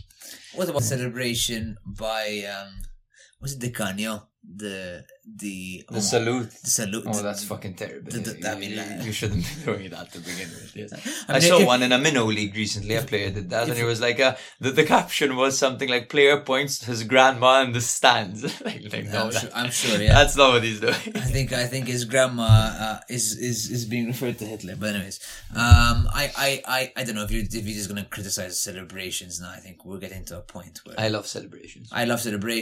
Do what the fuck you want, as long as your clothes are still on. There was a celebration against Sassuolo recently. Was it, who was it who scored the first goal? He celebrated in a really particular way. It was, 1 second, it was Ikumweze. Yes, Ikumwezi. He got on the floor and crawled like a cat, tiger. and, like scratched like a tiger, a cat, a lion. I'm not quite sure what he was trying to do, but that would irk me if a player scored against my team and celebrated in that manner. I'd punch him. Yeah. Or if I'm gonna be the defender, he's gonna get one in the chest afterwards. But I love provocative celebrations. I mean, it's part of the game. It's just a way to trigger the opponent. I mean, if we're gonna get told off for that, like, it really highlights the competitive nature of the game. I don't. I think that there comes to a point where we have to just like literally be a bit real with ourselves and say, yes, this is part of the game. Yes, we can't like go off too far from what the game is. We can't just neutralize everyone. It's entertainment. It becomes boring. It's entertainment, man. You know. I know it can trigger people. I know it can be offensive to some things, but unless you're being racist, unless you're being homophobic, unless you're just blatantly being rude, we have to be a bit neutral. Yes, agreed. Like, I don't mind the celebration where you shush the opposition. Of course fans. not. It's great. Of course, it's basically putting them in their place. Yeah. Totally. If you've been harassed the whole game, go being called a shit player, whatever, and you score a goal, go shush them till the cows come home. My favorite striker in recent history in the Premier League has been Jamie Vardy. Really? Simply because, dude, he plays with an agenda. He wants to shut everyone up constantly. He will mock anyone he scores against. He scores against fucking. Can you guess my favorite celebration? Your favorite celebration? I'm gonna give you a hint. From an English striker. From an English striker. English. So I'm giving it. He's English. English striker celebrate. Can't think of a single one. He's retired right now. And is it Wayne Rooney when he extends his arms? Oh, he's retired right now, and he did not play for United. He didn't play for United. He's retired. I can't. Tell me, bro. I'm never gonna guess this. It's an iconic celebration. It's a cringe. Is it Crouch the Robot? Yes. Oh, It's so much. good. I loved it. He's so I like love it so much. That mold of player where you're too tall to be playing football and you're doing so well, I love it. It's shades of, nowadays there's Lorenzo Lucca, who's kind of the same. We saw the return of Simeon Wankwo for Salernitano, 6'6". He was absolutely dreadful. Dreadful he was, but I must admit I love watching him play. But he needs time. Yes. He needs time. But I don't know if he'll get time after that display, because he was fucking woeful, dude. He couldn't even control the ball at any point. Like, anytime the ball went to him, he lost it. It's crazy. I don't know. Not to mention, he's so lanky, he can't even win an aerial duel despite being 6'6". I love the guy, and when he was at Crotone, I loved watching him, and even in Serie B, where he was fucking good. But nowadays, I don't know. I don't think he's got what it takes to play at the highest level. Could be. Personally. Maybe in Serie B, he needs some time there. Maybe. But yeah, in the 38th minute, there was a massive miss by Salamakers with a left-footed volley. He was totally unmarked. I think he had time to take the ball down over there. I think he did, yes. I think he did. I think that's just the Salamakers thing. He always panics, and I think he gets nervous in front of goal. Mm-hmm. And it leads to the wrong decision most of the time. I think it's an experience thing. He hasn't had many situations in big games where he gets big chances, but he should be improving. Yeah. Christensen, last week we had a question about Christensen, about how if he's fallen out of favour with Motta, and then all of a sudden Motta played him and he gave away a penalty. I mean, yeah. And then Nico Gonzalez smiling before the penalty like it's nothing, like he's at the playground, like he's on a fucking picnic taking a penalty against a friend. He just laughs and he takes it so casually. How he has blossomed this year is something else. Nico Gonzalez, he's amazing. He's amazing. And I don't know, like him and Lautaro Martinez aren't even 6 feet tall, and I think they're the two players in the league who are the most dangerous in the air when it comes to their head. Like, potentially Giroud might be better than them, but their headers are fantastic. And they win them, man. They win their 50-50s and they win their headers. Absolutely amazing. Goes to show you must have a great center of gravity and a great determination to win the duel to do that. But yeah, do you think Fiorentina deserved this victory? Overall, I think they had the edge. Just enough, but I think they had the edge. Yeah. Bologna dominated the possession at 61% ball possession, but they barely did anything with the possession. Exactly. I just feel like it was possession for possession's sake. Yeah. When you have a double pivot of Freuler and Derbyshire, you're gonna have possession. Yeah. But yeah, Fiorentina continue to well, not continue to climb up table, they actually return after 3 losses in a row. They have bounced back, and they currently find themselves in 6th with 20 points. While solid place. Yeah, while Bologna are in 8th with 18 points. Also solid place. Yes. Yeah, they will be contenders for that Conference League spot for sure, both teams. Yes. The next game was Udinese 1, Atalanta 1. And I'm going to start off by asking you a question. Did you see Wallace's goal? I did. Long range shot? Yes, and it just deflected. Yeah. I mean... That's terrible, right? I think it's unfortunate. It is unfortunate. At the point, like, when I watched the goal, I was like, did it count? I was wondering, like, if it was going to be cancelled. Everyone was confused when he scored. It was like, what's going on? And there was a whole confusion before Samardzic hit the post earlier. There was all that thing, and then all of a sudden Wallace just has it. And I have never seen Wallace take a long range shot in my life. I think he was just like, you know what, balls to the walls. Yeah. I'm going for this. Sorry, guys, in advance. Yeah. We're trying it out. Apparently, he wasn't so sorry. Yeah. Slow start for Atalanta. Udinese's defensive setup will always cause problems. They are a tight unit. They might not win many games, but they hardly ever lose, quite frankly. Yeah. There are missed opportunities from Atalanta's end, and Udinese have this ability to capitalize on their half chances, and that is essentially what led to the draw. Over here, Ederson, a man we praised last week, scored an equalizer in the dying minutes of the game. It's nice when you praise someone and it works. I mean, it doesn't work. So they just show up in the next game. I mean, again, it seems to be not an insane amount of quality, but he seems to be getting in the right place at the right time a bit more often this season. I can't believe what Gasperini's done to this guy. Like, he's totally transformed him. He was never this type of player, man. He was a more offensive-minded kind of half-winger, like Mezzala type of player, with a lot of offensive freedom. Nowadays, he's a cog in this Atalanta machine, as a part of the double pivot with Coop Miners in this game, like playing so deep and doing so well, and still having this kind of goal prowess about his game. I think at a point he does have this slight flexibility where he can go, he can play a bit aggressively and go up front and at least try push into the box and be another man in the box to try get a finish in the box. Yeah.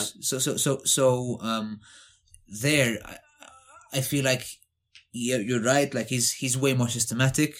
He's way more involved as a unit, as a team, but he has a bit of liberty up front to get into a position to shoot. Totally. He had it on 3 separate occasions this season. So I feel like there is some form of liberty where he can kind of play the football we're more known to him playing against, with the likes of Salernitana, for example. Yeah, Atalanta love an adaptable player, man. You look at the likes of Coop Miners, Ederson and Pasalic, you can play them in any of the midfield roles. I think Pasalic is a bit washed, to be honest. Pasalic hasn't been as good. And I think he's going to be leaving soon. I thought Pasalic, personally, had all the makings for a player who had a long career. I really believe so as well. Because he's really intelligent. Yes. And when you see a player who's so intelligent and so aware of where he should be positionally and has enough technique to score or give that final pass, that's a player who can play up to 35 easily. I think he has a lack of energy. That's, yeah. And I think that's a real, and lack of playing time as well. Huh? Nowadays it's a bit better, but last season he barely featured. Yes, I feel like for Gasperini,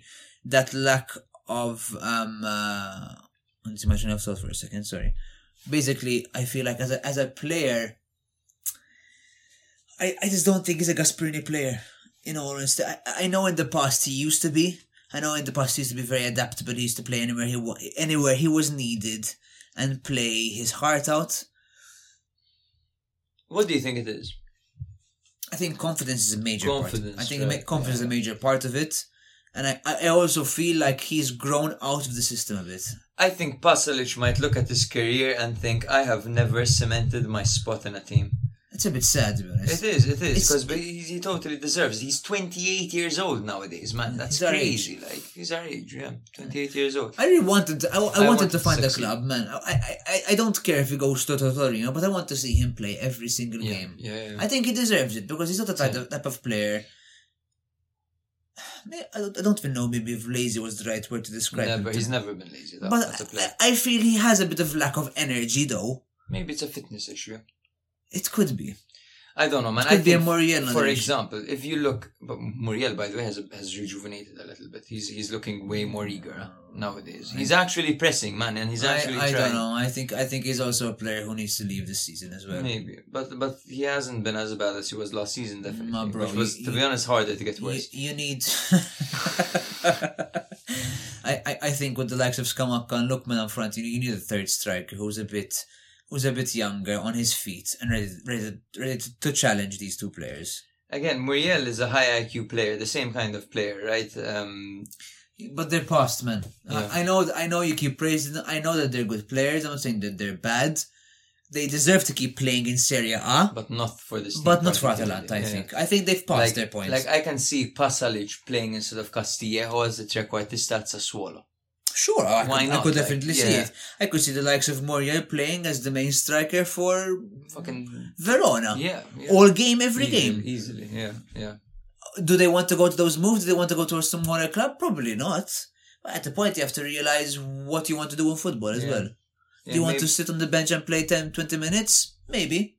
Or go to Saudi, yeah? Oh, God. Don't get me started. I don't mind it. Yeah, no. Not for me. So, yes. We can move on, to be honest with you. This was a 1-1. Atalanta lucky at the end to get a draw. Lucky, yeah. Yeah, definitely. But Udinese put up Scamacca was misfiring a bit as well. A little bit, yes. But they also Luke had a midweek Mintoff. game. Lookman had a couple of chances that he really should have scored. And I think he tried to really impose himself to score a goal where he maybe didn't need to shoot at points. Yeah. Sometimes you feel the pressure, right? Atalanta are in 5th with 20 points. They are still very much up there in contention for a Champions League spot, while Udinese are all the way down in 16th. They have 1 victory, 8 draws and 3 losses. That's wild. They draw every game pretty much. It is very wild. The next game we're going to be discussing is Sassuolo 2, Salernitana 2. Sassuolo are your boys, bro. So yes. I'm going to let you go off, okay? I'm just going to tell you that there was an Ikwemeze goal. Ikwemeze, I keep saying Ikwemeze. It's Ikwemeze goal in the 5th minute, assisted by Pasquale Mazzocchi, very nicely, to be honest with you. In the 17th minute, and then Boulaye Dia scored the youngster Chuna, who is 20 years old and from Chad. Mm-hmm. Very exciting youth prospect. Set Boulaye Dia up perfectly, who finished the move off well. And then Thordsvet came to life suddenly, out of nowhere, and got the equalizer for Sassuolo by scoring 2 goals, 1 assisted by De Frel after a Berardi ball when De Frel squared it across goal and he scored, and then Matias Vigna setting him up for the second one. What were your thoughts on this game? I mean, yeah, that expression just shows how frustrating it is to see a team that needs to concede to start playing football. And I really can't understand.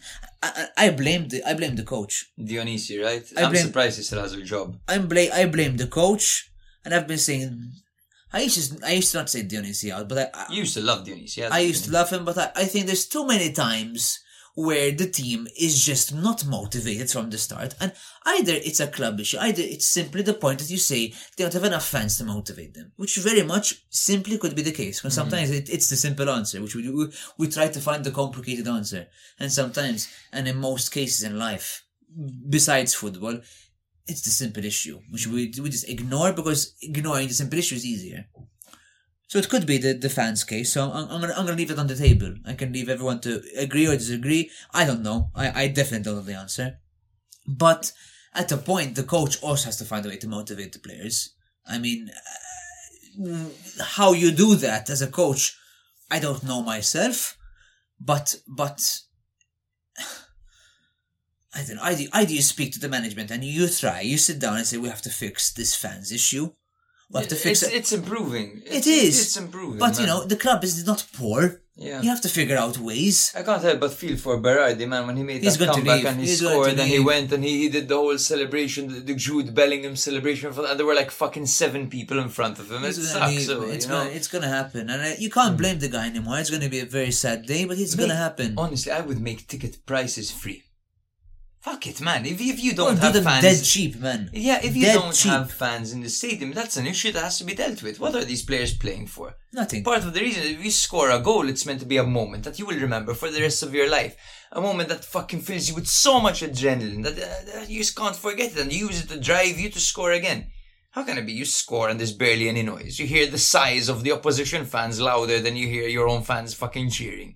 And it's not an exaggeration. We've experienced this together. Yes, we have. Inter Sassuolo at the Mapei Stadium. We had our Sassuolo kits on. We were surrounded by Inter fans. And it was fun. Sassuolo scored, you got up and started shouting Mimmo, because Brady scored. They were all laughing at you, telling you calma, like. And in the end they were right. And then triple substitution, Inter back in it. Sure. Yeah. Why the fuck not? Granted, Sassuolo had a penalty. Oh my god, don't get me started.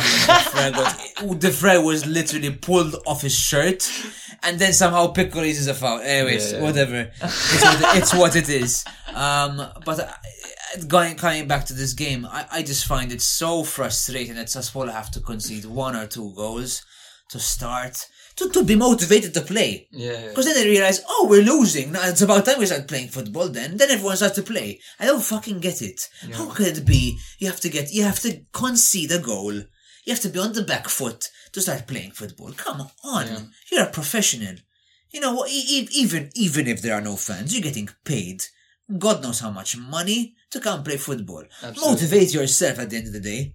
Absolutely. And I mean, there are some players who just lack that motivation from the get-go. Yeah. And some of them are older players.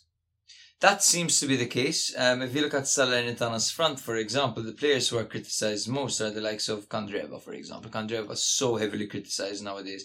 And I don't blame fans, because Candreva can be a player that, like, towards the end of the season, you've got 5 games left.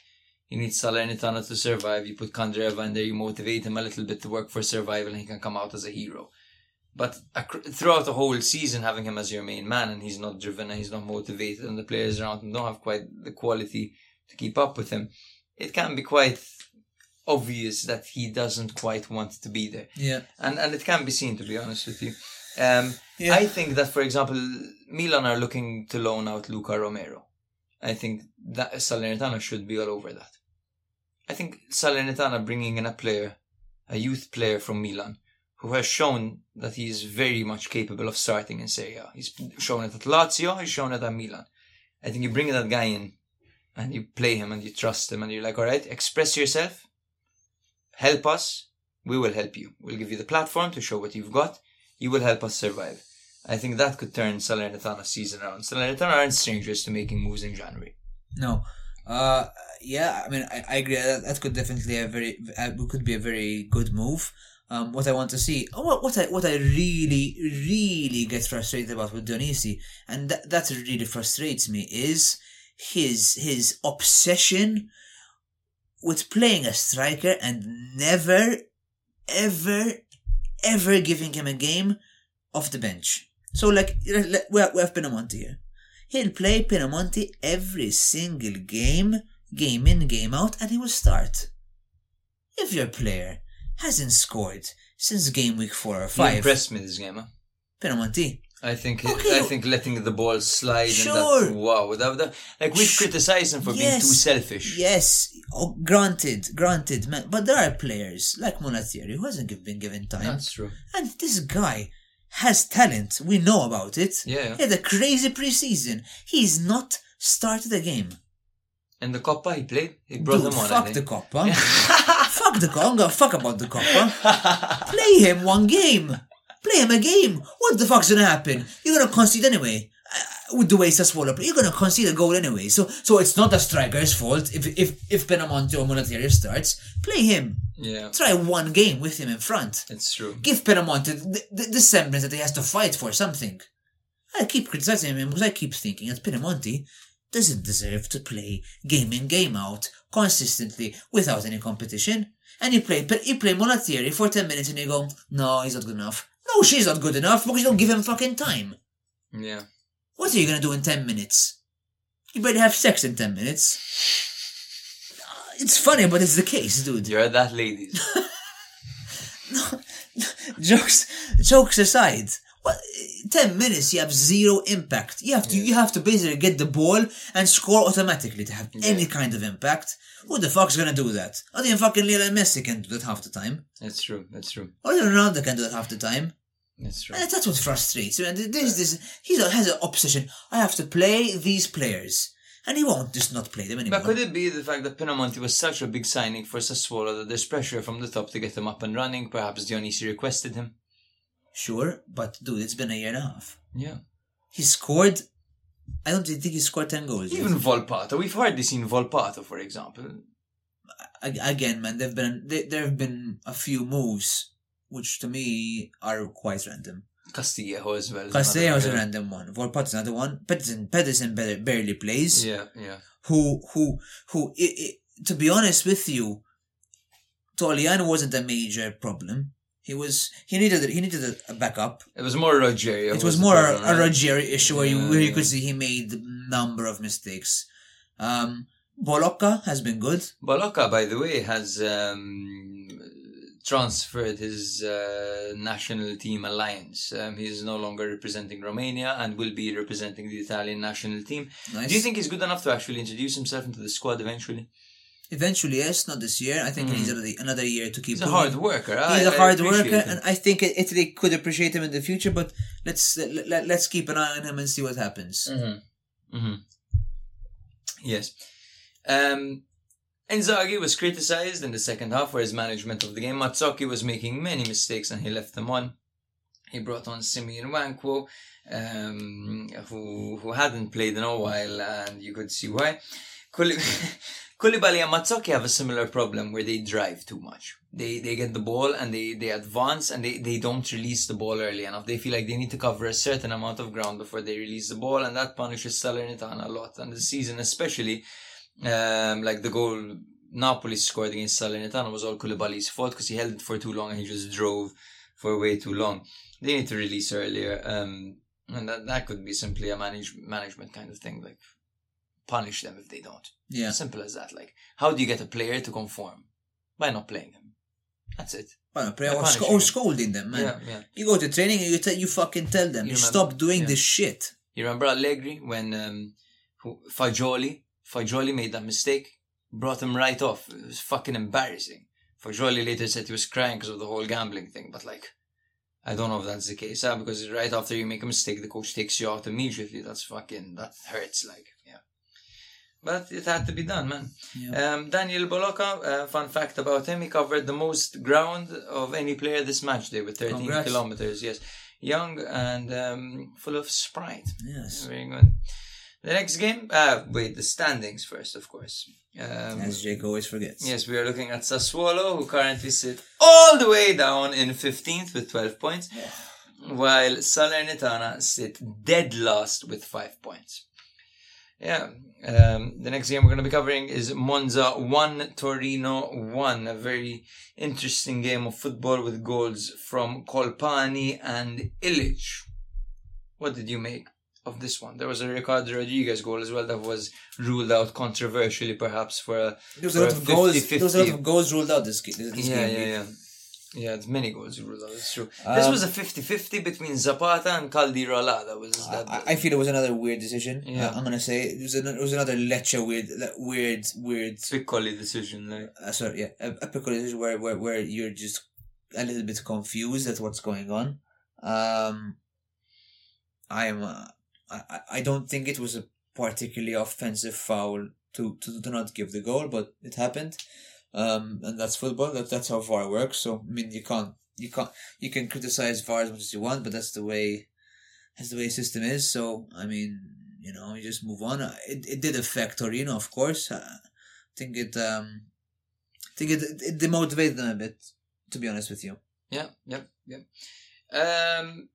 I really liked Zapata's hold-up play. I was going to say, this game he had a particularly good game. Mm-hmm. He was motivated. He looked shakier. He looked less shaky, than he had in previous matches. More involved. I think he had a bit of confidence about him this game week. Yes, exactly. Yes. And which was nice to see, because I was about to criticize him again this week, saying you're about to fuck him up. I was going to be like, I think he just needs to leave the league. But this game, he showed some semblances of what he can provide as a player. Yeah. He didn't score, but he definitely held up the ball very well. His long-range attempts as well. He was playing with a certain amount of flair as well. I appreciate that. But more than the long-range attempts, again, I'll repeat it, that his hold-up play really helped Torino keep them in this game. Yeah. And he set up Lecce so well. Yeah. Fainting on really the left good, leg. really good. Yeah. And Lecce had a relatively easy goal to score. Of course, you have to finish, so that's never easy. But Zapata did all the work, and Ilic stepped up, and it's nice to see Ilic get a goal. So the girls won their first game thanks to the Ilic goal. Congrats on the Fanta Cultural League. Congrats to Karma, man. Karma FC got their first win. Karma is my boyfriend. You know the song? No. So you're not exposed to any Taylor Swift. Not really, no. You're so lucky. Am I? You're so lucky. There we go. It's not worth it. I'm lucky, boys. It's not worth it. It's borderline. Yeah. Next luckily Sarah doesn't listen to the yeah, she doesn't, so you're safe. We're safe. Yes, the other goal by Colpani was absolutely brilliant as well. He had so much work to do when he received the ball. He drove and he finished so calmly. There's such a 90s vibe about Colpani. He the defender really thought that he had the ball easily, and Colpani just comes out of nowhere like a fucking assassin. Yeah. From stealthed out of nowhere, just steals the ball, and then just has such a lovely finish down the right hand side. He's a vintage player. He reminds me of a classic 90s Italian player. Very nice. I don't know if I'm overreacting again, but could be. I'm very gassed about this guy. He's very good. Excuse me, but I feel like that wine is that. Have you finished yours? We've drank an entire bottle of Moet Chandon. That's Chandon. Brut. So many words on a wine bottle. Can you just write just one word. Just champagne. I'm a simple person. Just champagne. Champagne. Anyways, he's a very good player. I do feel you might be hyping him up a little bit too much. I do think he's very good, but again, I would just like to see what happens next year. Just to see if my theory is totally wrong or not. Because if it happens to be that another player gets thrown into the limelight and starts to explode, I just think it's a way that Monza play. Every year they have this guy they want to really push. Mm-hmm. Could be to push them for I don't know, for potentially selling them or for potentially hyping them up to bring more. They're a very small and young club, so they need this kind of publicity and marketing. They are so young that Colpani has equaled the highest all-time Serie A goal scoring record set by Carlos Augusto last season with 6 goals. Oh Lord! And Colpani has equaled it, 6 goals. He has to beat it, huh? Yes, he's going to beat it. He has to beat it. Yes, but you're right. Perhaps it's a little bit too early to be hyping him up. I might splash out on a kit. I think it might be a good investment to get a Colpani Monza kit. You need a Monza kit, man. Yes, I do. I have the collection over here. We've got the likes of Cagliari, we've got Venezia. I think you're offending someone very greatly. Who are we offending? I think you had the Di Gregorio kit, man. Di Gregorio, don't even. He's so good, man. You're gonna call the guy who's been so consistent for the last 3 years with Monza. You're gonna give it to this guy who should be cutting his hair. Call me closed-minded. I have never bought a goalkeeper kit in my life. Have you? Probably not as well. Yeah, I've never bought one because it's not the club's kit. You know what I mean? It's not the club's. I don't think I'm following here. It's not the colors of the club. It's just a yellow kit. It's an orange kit. It's a random. If I get a kit, I want to look at it and be like, Cagliari, Sassuolo. You have the emblem. I mean, yes, I know. But I don't know. I've never actually considered getting a goalkeeper kit, but maybe Di Gregorio deserves one. You might be absolutely right. It's a nice black Monza kit. It's quite sexy. I have bought I bought Matthew and Ochoa kit, Salernitana. Oh, that's cool. That is cool. That's a collector's item. But yes, by the way, shout out to Matthew. Respect. Matthew. Miss you, man.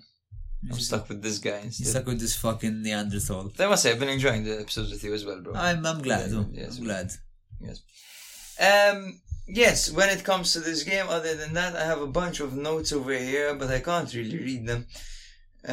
So are they really important? No. There was an incident at the end of the game. involving Gagliardini and Lazaro in the 93rd minute. Gagliardini made contact with Lazaro in the penalty area. Despite the contact, Lazaro didn't fall to the ground. The collision wasn't forceful, but there was contact between the foot and the left shin, so that people were saying that's a penalty. Do you think that situations like this might encourage players to make a meal out of the contact? Yeah, definitely, because Sure, because of the fact that when you do make a mean out of it, you get a penalty. Yeah. Simple as. Yeah. And there's just no point to not fall off the ground, not fall to the ground. There's no point. Absolutely, yes. You might as well, right? You might as well. If you don't get a penalty, no problem. Lazaro was not gonna score, let's be honest. So really and truly, what do you have to lose? You either win a penalty for your squad and you're the hero and you're gonna get a blowjob at home, or you're just not gonna get anything. Yeah, let's be real, we all want the former. Now, the next game we're going to talk about is the last game, actually. Genoa 1, Hellas Verona 0. Juric almost scored. I would have rubbed that in. If Boulaye Dia and Juric both scored a week after you criticizing them and tearing them. Up yours, Juric. Up yours. But I must say, dude, Juric looks so serviceable to me. Yes, so serviceable, but it can't get a goal. Keep on. Just my take on Juric. Yeah, I feel like he's so good, right? No, he's not so good, but he has like one thing Bonazzoli. he's good at. When you have a team like Hellas Verona, whose ambition is to survive, having a player up front who can't score, who's top tier in one department when it comes to winning aerial duels. Yeah. You can design an entire system that will get you enough points to survive. Yes. Which includes this player knocking down the ball to a player who is particularly good at finishing, like Bonazzoli. Okay. And how many goals have they combined together this season? Absolutely fucking none, I believe. Or Bonazzoli scored one. I think I'm not even sure if he's even scored. So in 13 match days, scoring one goal and winning one game. But this is Verona. This isn't a problem. This isn't a problem purely on strikers. You look at this team, it leaves a lot to be desired. Have you ever heard of Suslov? Suslov? No, I haven't. He played in midfield this game for Hellas Verona. Again, Hongla, the Hongla. person who plays on the wing, usually, yes. he was in the middle for Verona this game. He was in the middle, next to Suslov.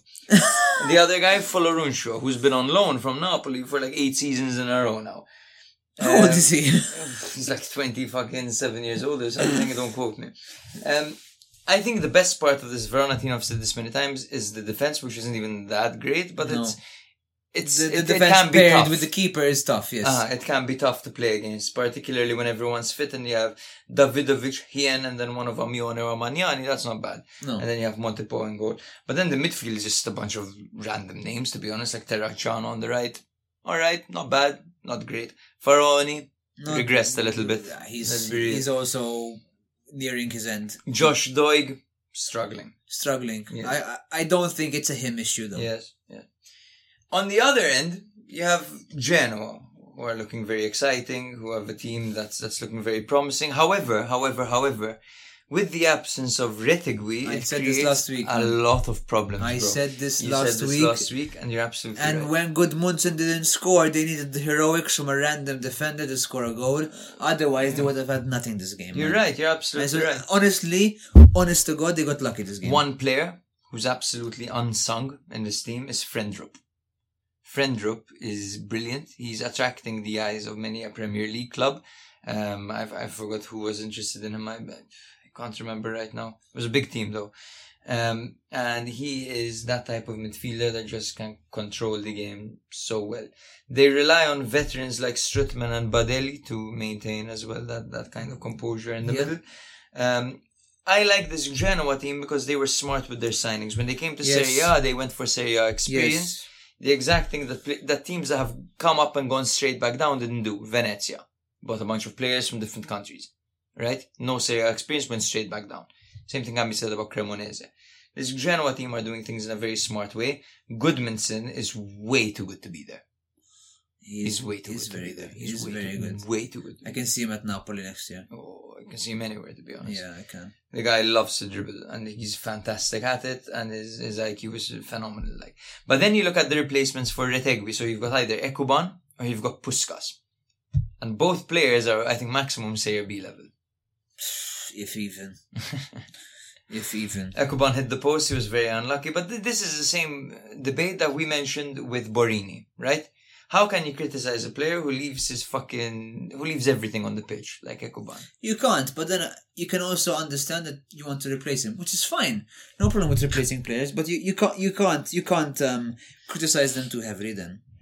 Agreed. You can expect more, which is fine, but you can't criticize them for not trying. Yeah. Martinez had a good save to keep Genoa into this game, but eventually it was a 1-0 victory for Genoa. Quite a clean victory, which saw them going up to 13th in the table with 14 points, while Hellas Verona sit in 19th with 8 points, and that's 5 defeats in a row for them. And I can't see the 6th game. That might have potentially been a defeat as well, but that's definitely 5 in a row, at least.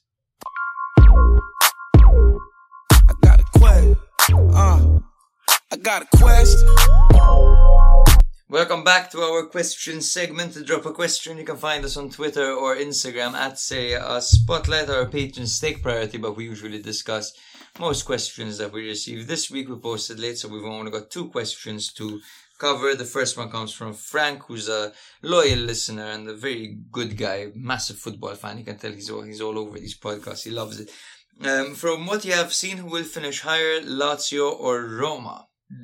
I think my money is on Roma this year. I think Roma too. Because of the fact that I think unless Luis Alberto simply carries that squad, I just can't see them. I can't see them winning so many games that they leapfrog Roma.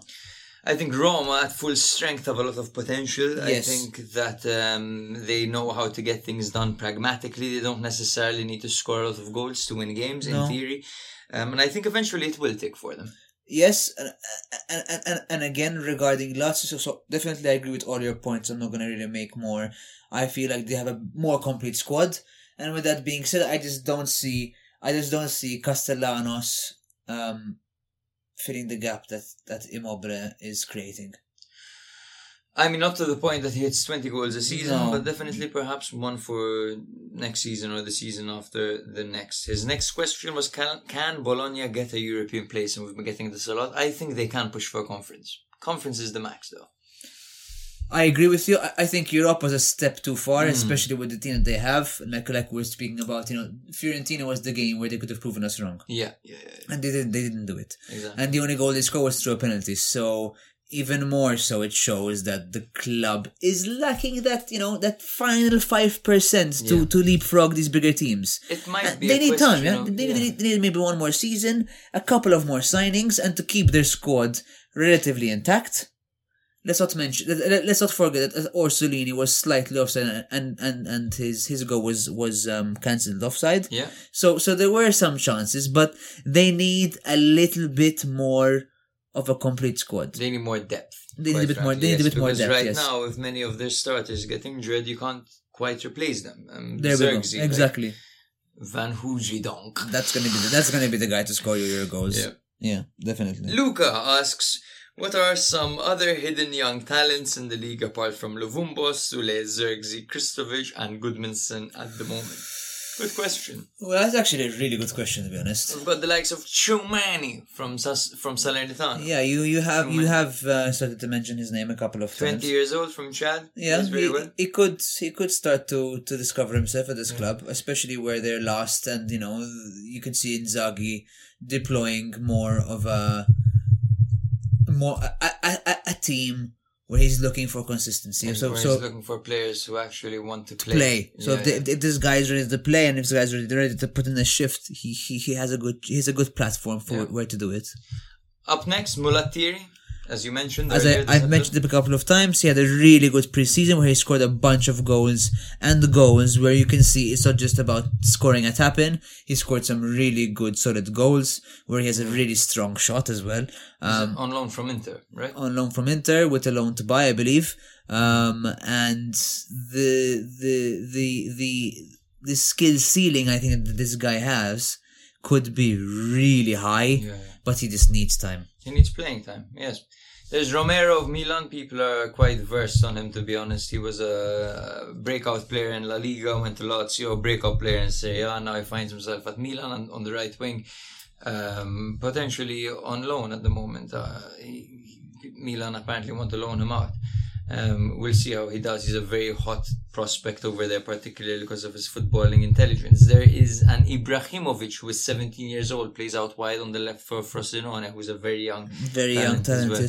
Baldanzi for Empoli is a fantastic player as well. Trequartista, very good player. Bolocca, Sassuolo. I think Bolocca could be probably the player to watch. Not for his flashiness, but his defensive capabilities can be so enjoyable to see. He can really just manage a player. He can boss him around. He's really smart. I really like him. I think he has a real good ceiling to reach. I think if you want to watch a couple of players, these are all good takes. But I really like Bolocca. I think he has a really good future. I think probably Sassuolo's best signing this season. For sure. No, he's the only good signing this season, probably. Almost, yeah. Dragusin is good, centre-back at Genoa. Okoli is good, centre-back at Frosinone on loan from Atalanta. Colombo is very good, striker on loan at Monza from One Milan. player that we should all keep our eyes on and wait for is the return of Traore from Atalanta. Yes, we're all awaiting his return. He is a player who Atalanta broke the bank for, so I'm sure that he won't disappoint. If you like goalkeepers, there are Turati and Carnesecchi as well. We've got 20 seconds, guys, so thank you for listening. If you like our content, follow us. If you like our content, follow us on social media. Reach out, rate the podcast 5 stars. Thank you very much, Mintoff, and No problem at all for listening. Thanks, guys. When my girl gon' stop stressing me, second guessing me. When the truth really set you free, I got a question.